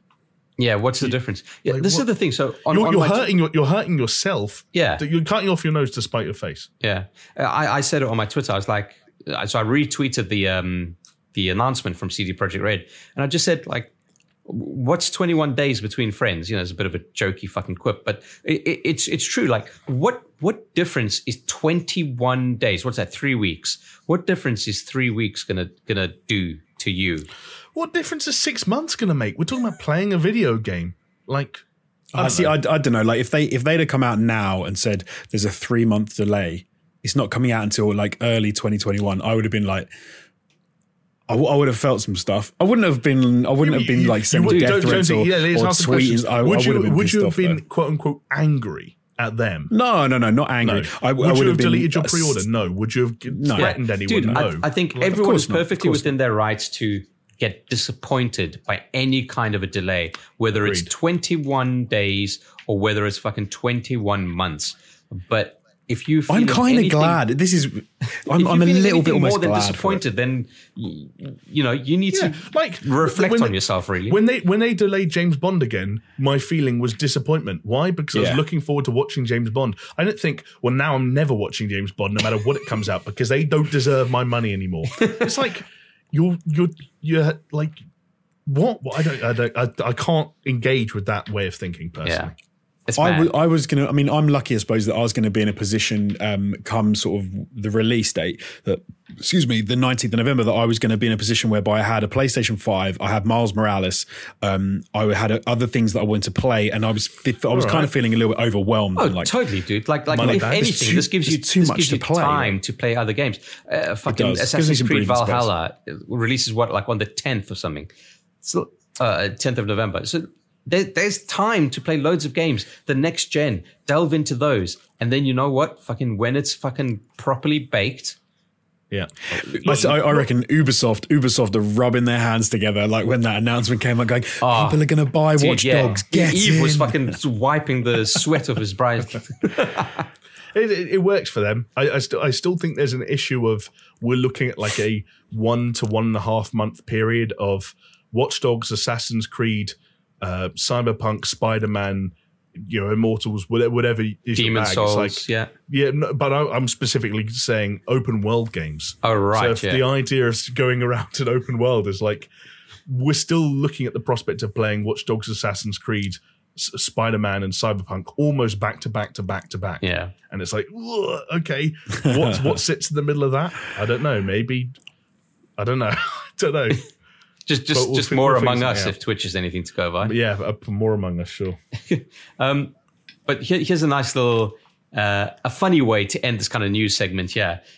Path of Exile, the action RPG game, like a Diablo-style free-to-play game, they've delayed their latest patch until January. I think it was going to come out at like the same time in December as Cyberpunk, and they're like, "Oh, yeah, we're just delaying, so you guys don't have to choose between these two games." I think that was quite a fun, cheeky it's way. Funny. Of kind of like they're giving themselves a little bit more of a pat on the back. I don't know how many people pick PoE as good as it is over Cyberpunk, but I like that. It's a nice touch. It's funny. It's a nice way to kind of attach yourself to that news cycle, I think, and and at the same time probably give themselves a little bit more breathing room as well. Yeah. Oh, man. What day does Cyberpunk come out? Because we always record these on a Thursday, and it will be funny if like we're going to record it, be recording the day before we've all played it, and then the next week. It's Thursday. It's Thursday the 10th. Is it really Thursday the 10th? Yeah. So we're going to all have been like staying up from midnight on the Wednesday playing, and we'll come in and it's like, what have we done with our day? All right. Well, look, we upload on YouTube and podcasting platforms on a Friday, so we'll just record on the Friday morning and just race through it, and then that gives us like non-stop from like midnight, like all of Thursday, the entirety of Thursday from fucking midnight to midnight. We just absolutely cane it. Yeah. I have to start coming up with some excuses for why. I've been telling my wife, I've been prepping her, I've been saying like, listen, you're going to be a Cyberpunk widow for like about 3 months at least. So just prepare yourself. Like I'm gonna eat supper, and then you're on your own. Like that's it. Now she's realizing that includes Christmas and New Year's, and she's like, exactly. What? Yeah. I'm in a situation for the first time almost in the whole calendar year. I'm working for someone who. So everyone I've worked for so far this year has either had a very real understanding of my relationship with video games or has shared a similar relationship with video games themselves. Yeah. And for the first time, I don't know where I stand with that stuff. So the whole next few months is going to be a minefield. Like, am I going to be able to take PS5 launch day off, or like, I don't know how that stuff works. Well, it is. Can I say one thing? It is mad to me that Jonesy has played Watch Dogs Legion and you haven't. Oh yeah, that's. I mean, that's I was editing until 4 a.m. last night for reasons we don't need to go into, but it's all for a good cause, right? Do you know what? It's the reason I'm going to be able, hopefully, to put that gigantic fucking box of a machine under my TV. Like I said to you guys on chat, I don't even have a fucking pre-order, and the longer it fucking takes, and the longer I don't have a fucking source of income, I ain't getting a PS5. And you know what? If fucking CD Projekt Red keep on delaying Cyberpunk, I'm not going to have any money to play Cyberpunk either. So, man. I'll sell the controller that Jonesy buys me and use it to buy you a copy of Cyberpunk. Oh, now that is fucking outstanding, dude. That's friendship. That's friendship right there. The goodness of my heart. Well, listen, speaking of the DualSense controller, there's a whole bunch of PS5 info on the unboxing, the experience of the PS5, the DualSense controller itself. All of that has been lifted, and people are pretty fucking sold on this DualSense, aren't they? Yeah, that seems to be the big takeaway, right, of the preview coverage, because they're not allowed to go, all out on a free for all of the UI yet, or any other PS5 titles. It seems like the big takeaway from this round of previews, which Sony are very heavily controlling, is a lot of emphasis, as you said, Chris, on the DualSense, and more specifically how it works within a game called Astro's Playroom, which is the game that's packed in and pre-installed on every single PS5. It's like the Wii Sports of the PS5. Exactly. It's the, hey, play this game that's probably a couple of hours long to get an idea of exactly what this controller can do. And people seem like they're really fucking impressed, which is encouraging. Yeah, well, people have been touting it as a game changer and as the only next-gen controller, which I have an issue with, because have they tried HD Rumble? Oh, Chris, anyway. Don't worry.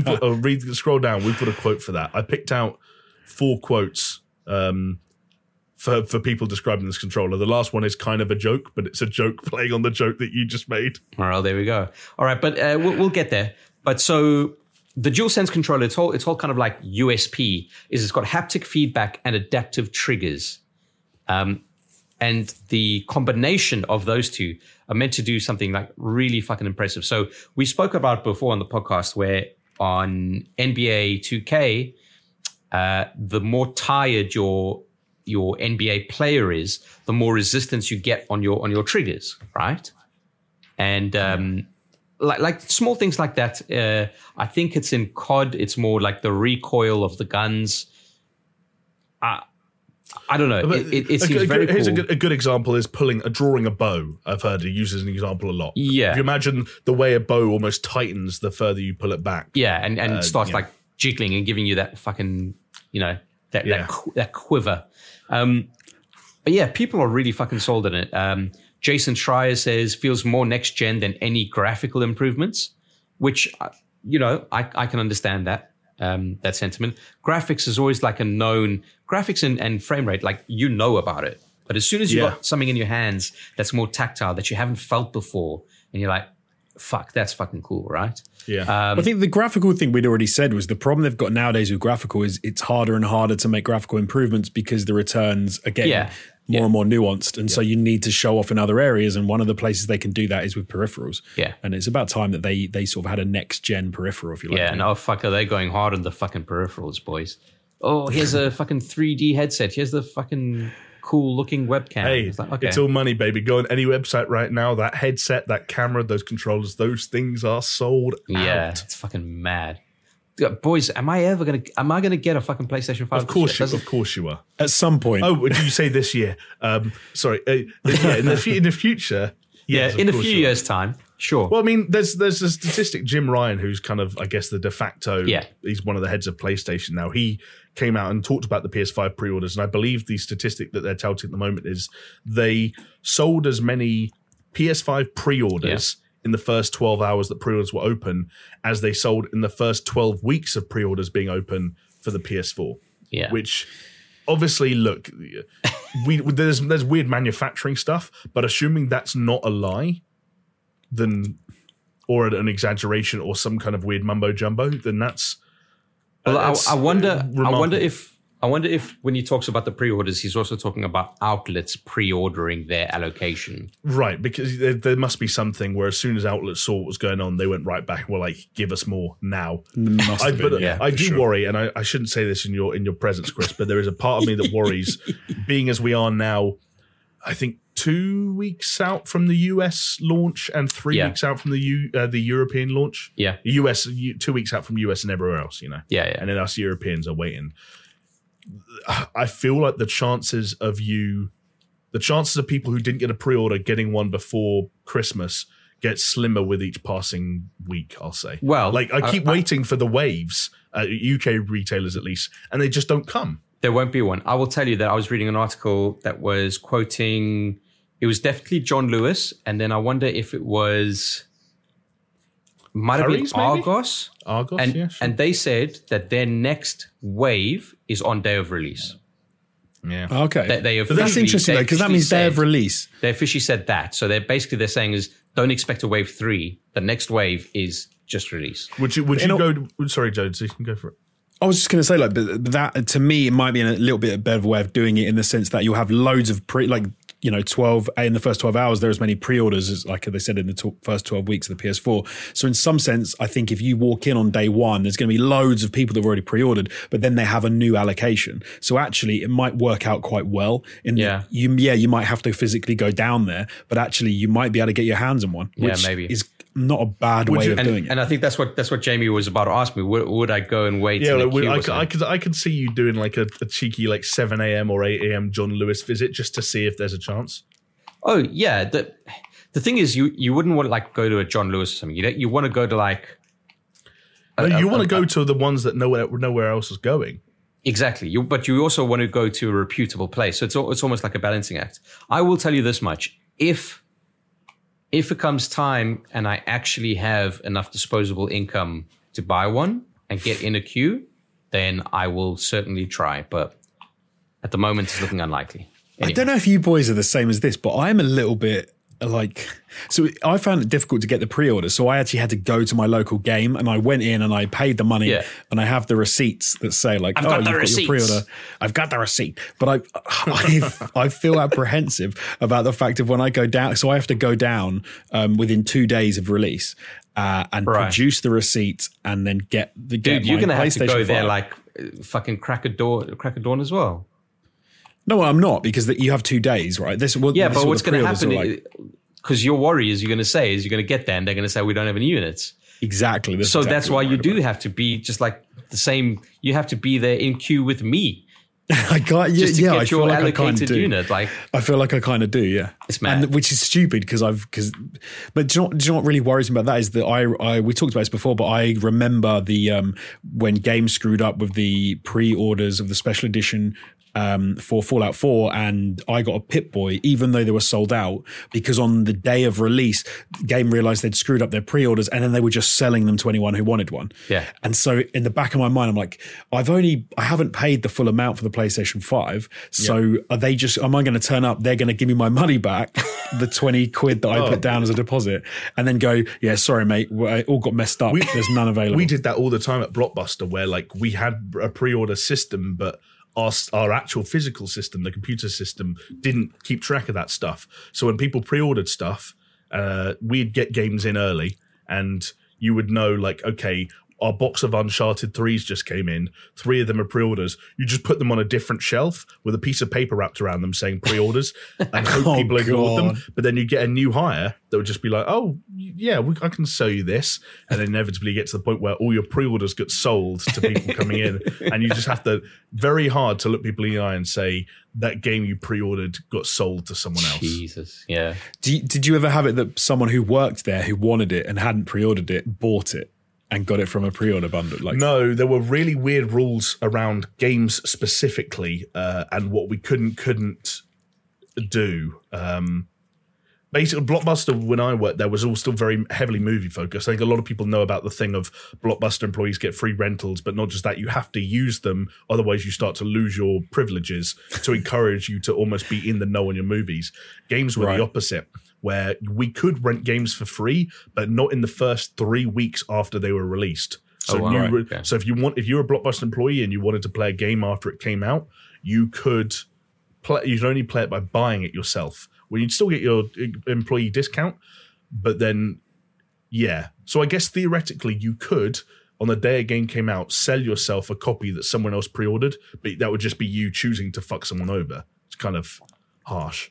It happens, man. It happens. Oh, yeah, because we had a manager that didn't care, and by the end that you didn't care. I still remember like lying to people's faces when they came in and they were like, can you buy like an old PS3 off me? Of course the answer is yes, but I couldn't be bothered to process it. Yeah, process it and test it and all that shit. So I was like, no, we don't take those. Just send people away. Wow. You just did whatever you wanted. Like, if they're going to put me in that shop of my own, I'm going to rule the roost. Like, I've told the story before, but like the time I needed a shit.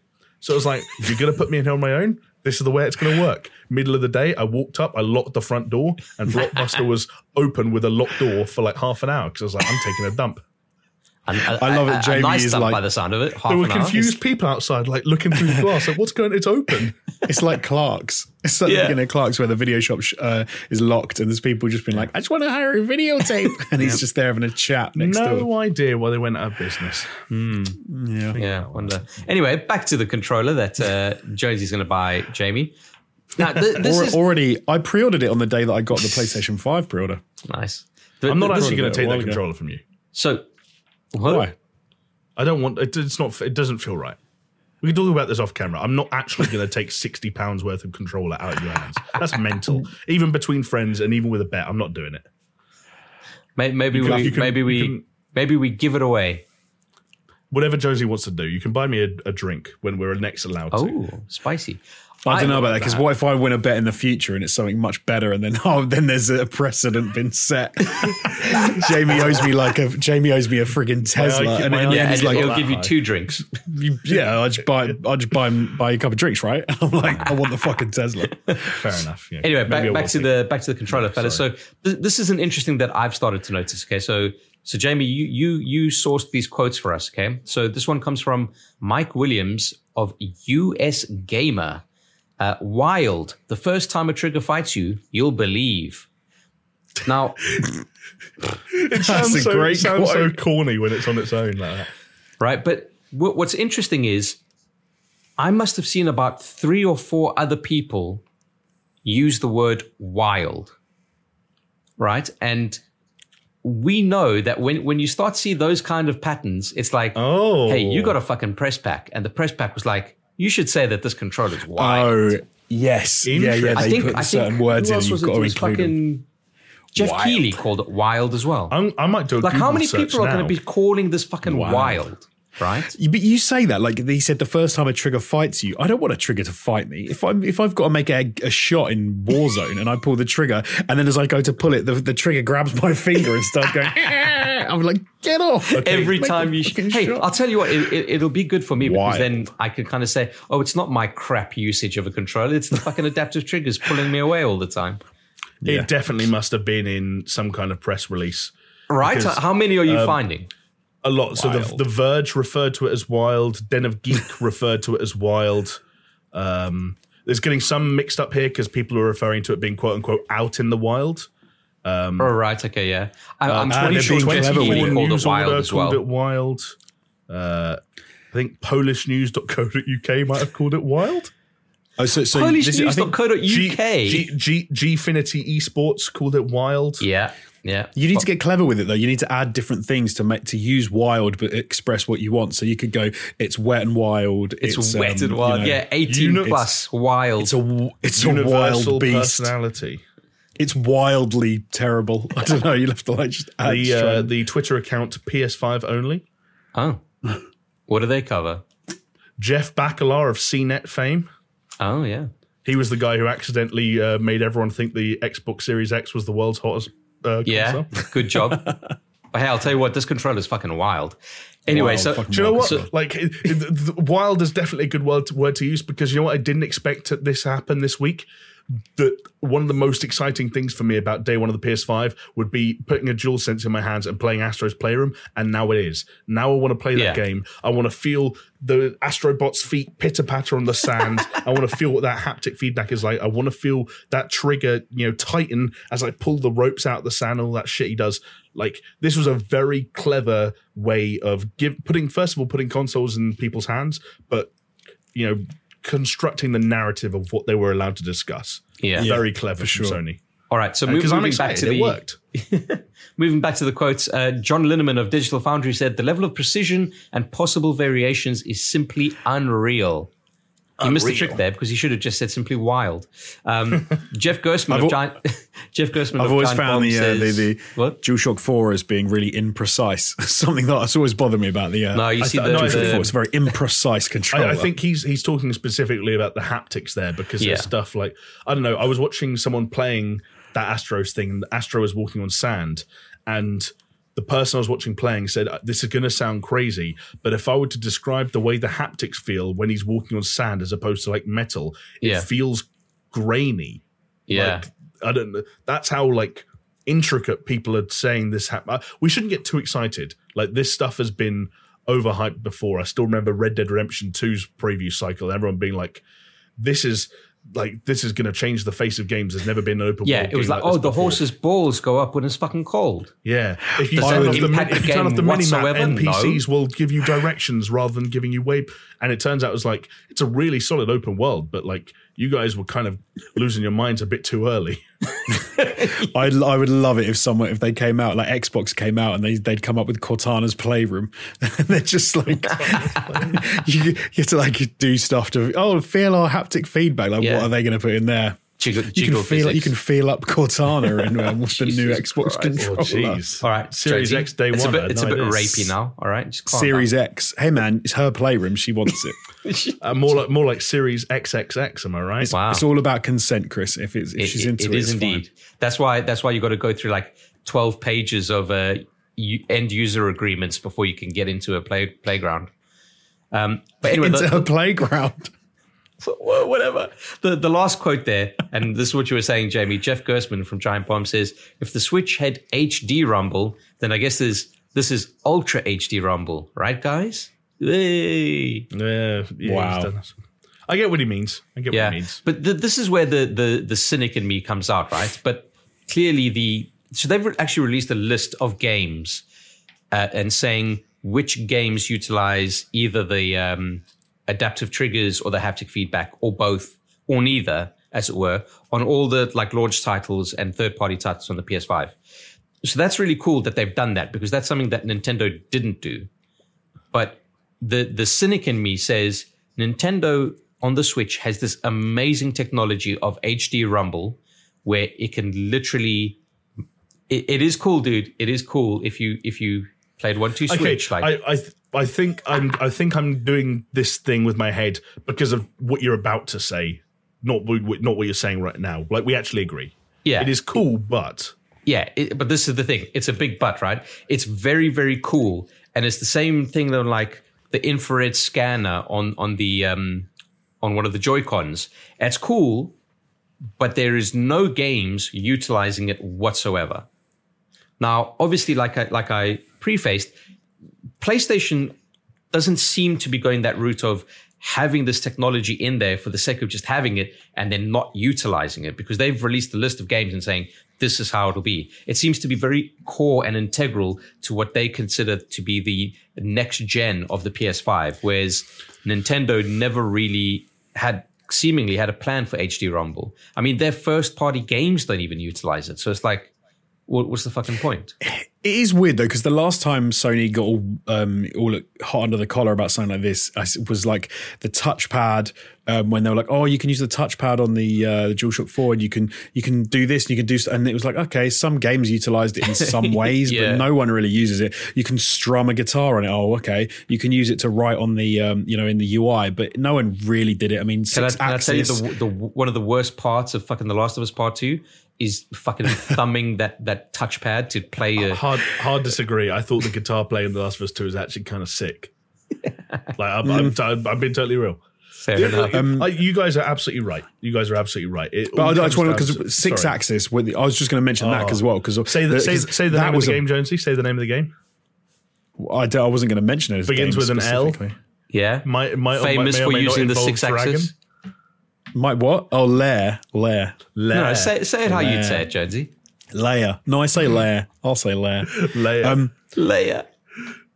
But that was a thing that, like, I swear they talked about that up before it came out as well, and everyone was going, "Oh, it's so natural that you can lean out of corners with the six, and you can lean and lean." Do you know what? It was in about 3 or 4 games that I played. It was well annoying. But hold on, Jonesy. Never used it ever again. To their credit, what were they meant to do? They were in a patent dispute for the fucking DualShock motors, and they couldn't release a fucking DualShock controller. So of course they had to release something, and they had to hype it because they needed to get people on board.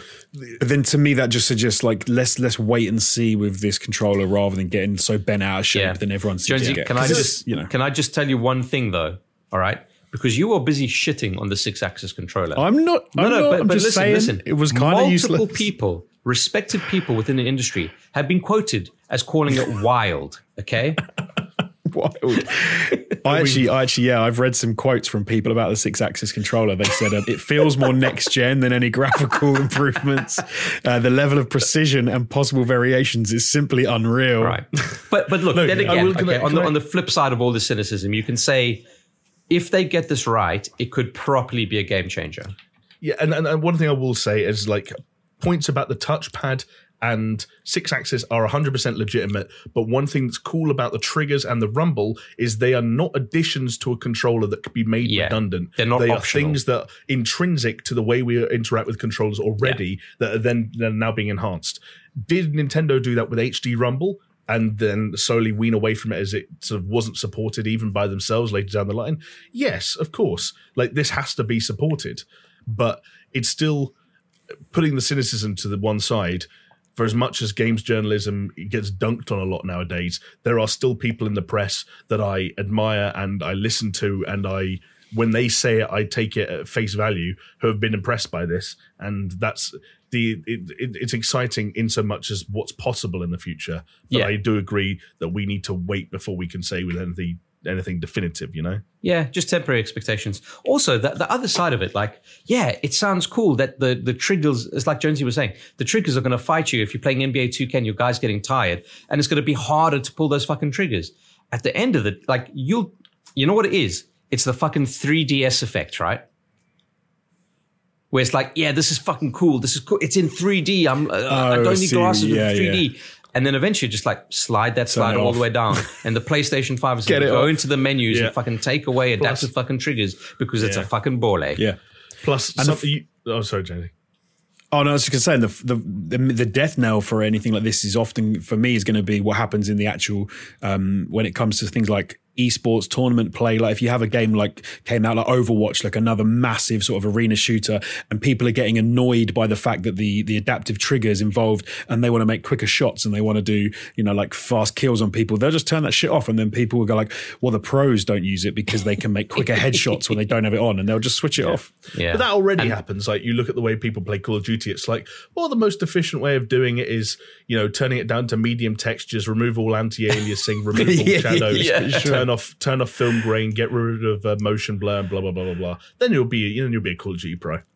but do you know what though? No, but it goes to the lower levels now, because the first few times Chris and I played Warzone with you were like, oh, look at these noobs using any gun except for the friggin' what is it, the M4A1. Oh, I can't believe you've got a scar. What are you, a moron? Have you never read a forum about that you should not be using any weapons except, and like list 3 guns you're allowed to use according to Jamie. In the meantime, we hadn't unlocked it. It's not exactly pro league, is it? There's plenty of viable AR options. The Kilo is viable, the M13 is viable, in the right hands the M4 and the Grau are viable. I won't judge you if you still run a Bruin or something weird like that. Jonesy, there are options.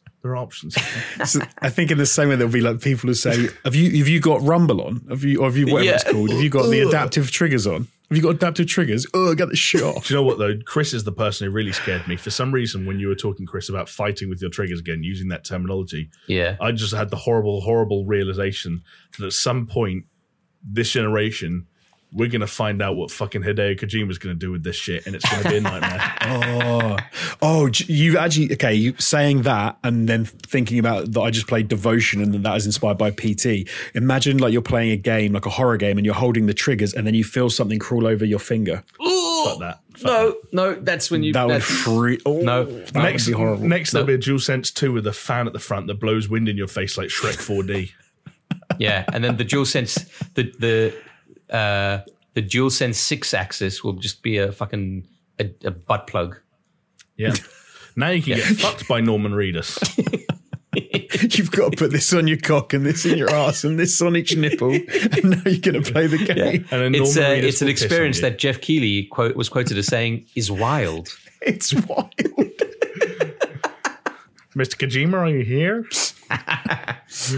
Anyway, rounding off the PlayStation 5 news, there's a bunch of software there's news, I guess. So Destruction All-Stars, which was a PS5 game, or I don't think it was exclusive to PS5, but it was certainly next gen. And that's been delayed until February. Maybe it was a PS exclusive. I think it might have been. Yeah, it might have been. Okay, so it's been delayed until February, but has now become a PS Plus title in the process. So free for people paying for PS Plus. So that's cool. Smart move.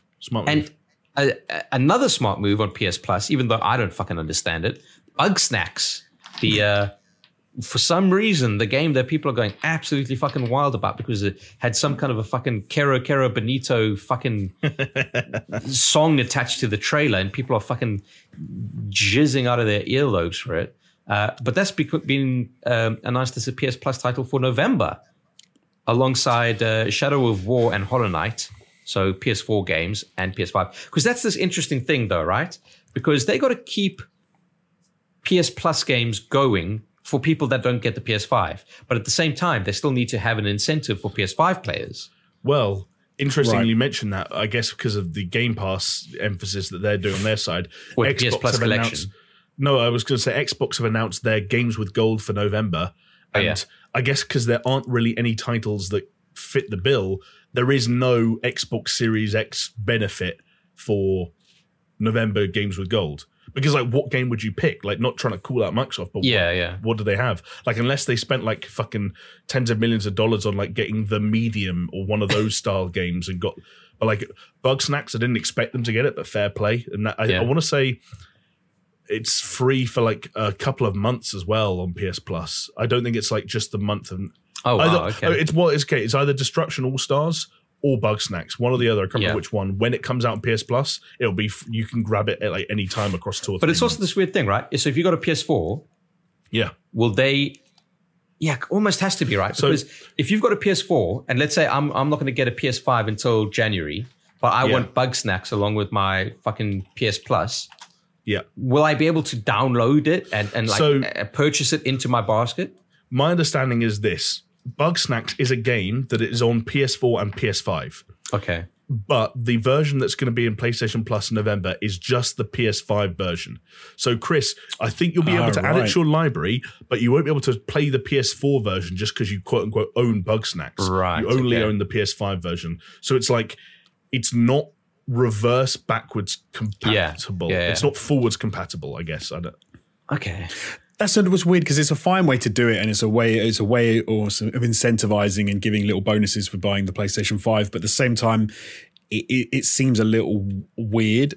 But you can see why they're doing it, right? You can see why they're trying to give. They're calling it a they have to, right? They have to do something. They need to, yeah. Well, they even called it a bonus game. I want to say in their wording for PS Plus stuff. Right. So there's definitely this feeling of like, hey, I bet you didn't expect to get a free PS5 game like day one, and I guess. I mean, it's not a bad way of looking at it because you're getting 3 games instead of 2, right? Well, I mean, if we go through all in on this news story, you're getting a lot more than 3 games with the PS Plus collection. It's fucking mad. Yeah. How did you guys read about this? So, you read them describe it. Yes. We covered it before. Break it down for us, Jamie. Well, we did cover it before, Josie. You're right, but I guess I don't know if I wasn't on the ball that night or if I didn't read the press release right.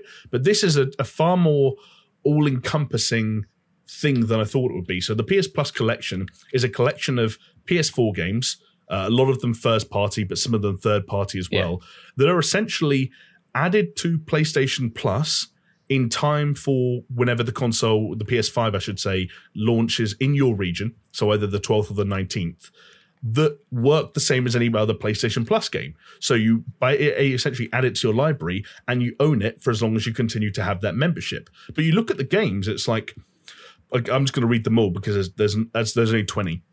Yeah, rattle through. Bloodborne, Days Gone, Detroit, God of War, Infamous Second Son, Ratchet & Clank, The Last Guardian, The Last of Us Remastered, Until Dawn, Uncharted 4, Arkham Knight, Battlefield 1, Black Ops 3, Crash Bandicoot Trilogy, Fallout 4, Final Fantasy 15, Monster Hunter World, MKX, Persona 5, and Resi 7. Those are like hefty games, and if you those are the games of the fucking PS4 generation. All of them will be have increased loading speed and improved and more fables. Can I do that whole sentence again? Oh, well, hold on. Go for it. First off, so you're blurring your speech. Is your face feeling hot? Can you lift your arms above your head? I'm just tired. I'm just tired. Oh, but it's good. You know what? It's important to check. Facts, you always got to check. Face, your friend could be having a stroke. Just don't make jokes about it. Just check. Face, arm, speech, time, fast. Yeah. Remember it, folks. So the sentence actually is, all of these games on the PlayStation Plus collection can be played on the PS5 console and will see benefits such as increased loading speed and improved or more stable frame rates with PS5's Boost mode or Game Boost. But I guess the thing that I missed is that these work the same as other PlayStation Plus games. Like, you own them for as long as you have an ongoing thing. Yeah. So if you buy, let's say you never owned a PlayStation 5, if day one you get if you never owned a PS4, if day one you get a PlayStation 5 and a month of PS Plus for $7.99, on day one you will have 23 games in your library. Yeah. That you can download and play. Yeah. It's insane. That 20 and the PS Plus titles. It's insane. But they had to do something to kind of go up against Game Pass, though, right? Like, even though the caliber of games that they got there are a lot better than what Game Pass. Well, they just added 2 new ones, didn't they, as well? Because they added Crash and they added Black Ops 3, which weren't on the original list that we read out. So they're obviously, like you say, they're trying to make moves and they're trying to get it right. And so, plus, cool, man, it's a great list. Not all of these games have confirmed how they're going to run on PS5, but I think God of War and Santa Monica came out this week saying that it's 60 frames a second, right? Yeah. So like, that's an example of something you can do for $7.99 for the price of PS Plus day one, is just download God of War to your PS5 and play it at 60 FPS, which even if you play it on PS4, you should fucking do. Yeah. Like, it's a very smart move. It's a more comprehensive collection than I thought it would be. And I don't know why I didn't think you'd own them indefinitely, but the fact that these work the same as any other PlayStation Plus title would is kind of neat to me. And they've picked good games. And yeah, it's really smart. It's smart as well because it's a mixed bag list of not in the sense of quality, but a mixed bag in the sense of like genres and 100%. Styles of games as well. Yeah. So if you didn't play 3 or 4 or 5 of those titles and you were umming and ahhing about getting a PlayStation 5, they've just given you a fantastic reason to actually decide to go and get a PlayStation 5. I'll give you guys a perfect example of this, right? I haven't played Bloodborne. I really want to play Bloodborne. Don't. Okay. No, I'm joking. It's going to cost me £8 to play Bloodborne. Yeah. And then on top of that, I get all of these other games. And it's a fee that most of us already play for multiplayer reasons. Yeah. Right? Like, yeah, I've bought PlayStation Plus every single month for the last 7 years. Well, it's almost like it's been swapped around and like put on its head, right?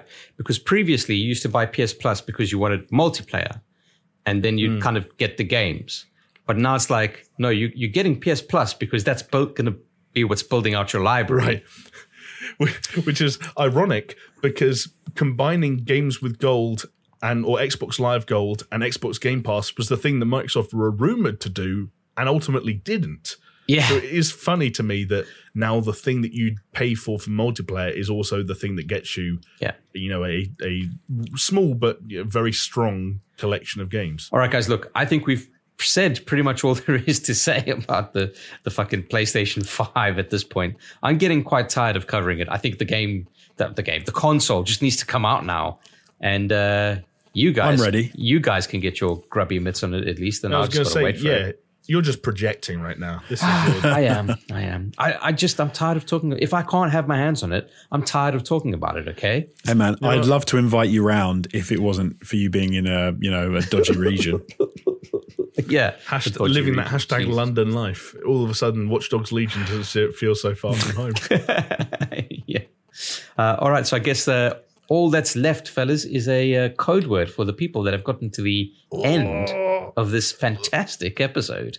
Oh, God, they deserve a good one for their patience and their willingness to push through the pain barrier to get here. It's not that bad, dude. Come on. Well, I mean, have you ever listened to one of these things? I haven't. I do, often. do you actually? Yeah, I do. And last week's one was actually proper entertaining. Not so sure about this week's one, but hey, there we go. I don't know. I know what it has to be. Okay. In fact, it has to be like, sorry to interrupt, I suddenly had an epiphany. Yeah. It has to be something like, thanks for the podcast, that was wild. Yeah, it has to be wild. It has to be wild. It has to be wild. There you go. So if you've use made it wild in a description. What about that? They just need to use wild. They'll get bonus points if they make reference to getting pegged by Norman Reedus being wild, or getting pissed on by Norman Reedus being wild. Getting pissed on by Norman Reedus is wild. Yep. Known pisser, Norman Reedus. Like, wrap it up. Do it as though it's like a headline quote from like a Polygon or The Verge or something like that. Like, we played 5 hours of Hideo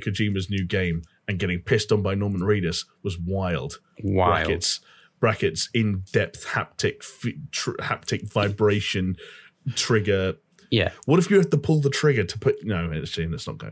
No, I think they need to use wild to describe the podcast, not the This controller. podcast was wild. It's wild. Norman Reedus' The more penis is elaborate, wild. the more creative they can be, the better. Yeah, and maybe next week, if it's good enough, we'll put it in the comment of the week. Anyway, we should update fellas, this podcast with DualSense support, so you get haptic feedback every time we do something. Every time we swear. Every time Chris zooms in on his own face, the triggers fight you. There you go. Done. All right. Anyway, guys, it's been a wild podcast, and I thank you for your time. And you know what? We will see you next time. See ya. Bye.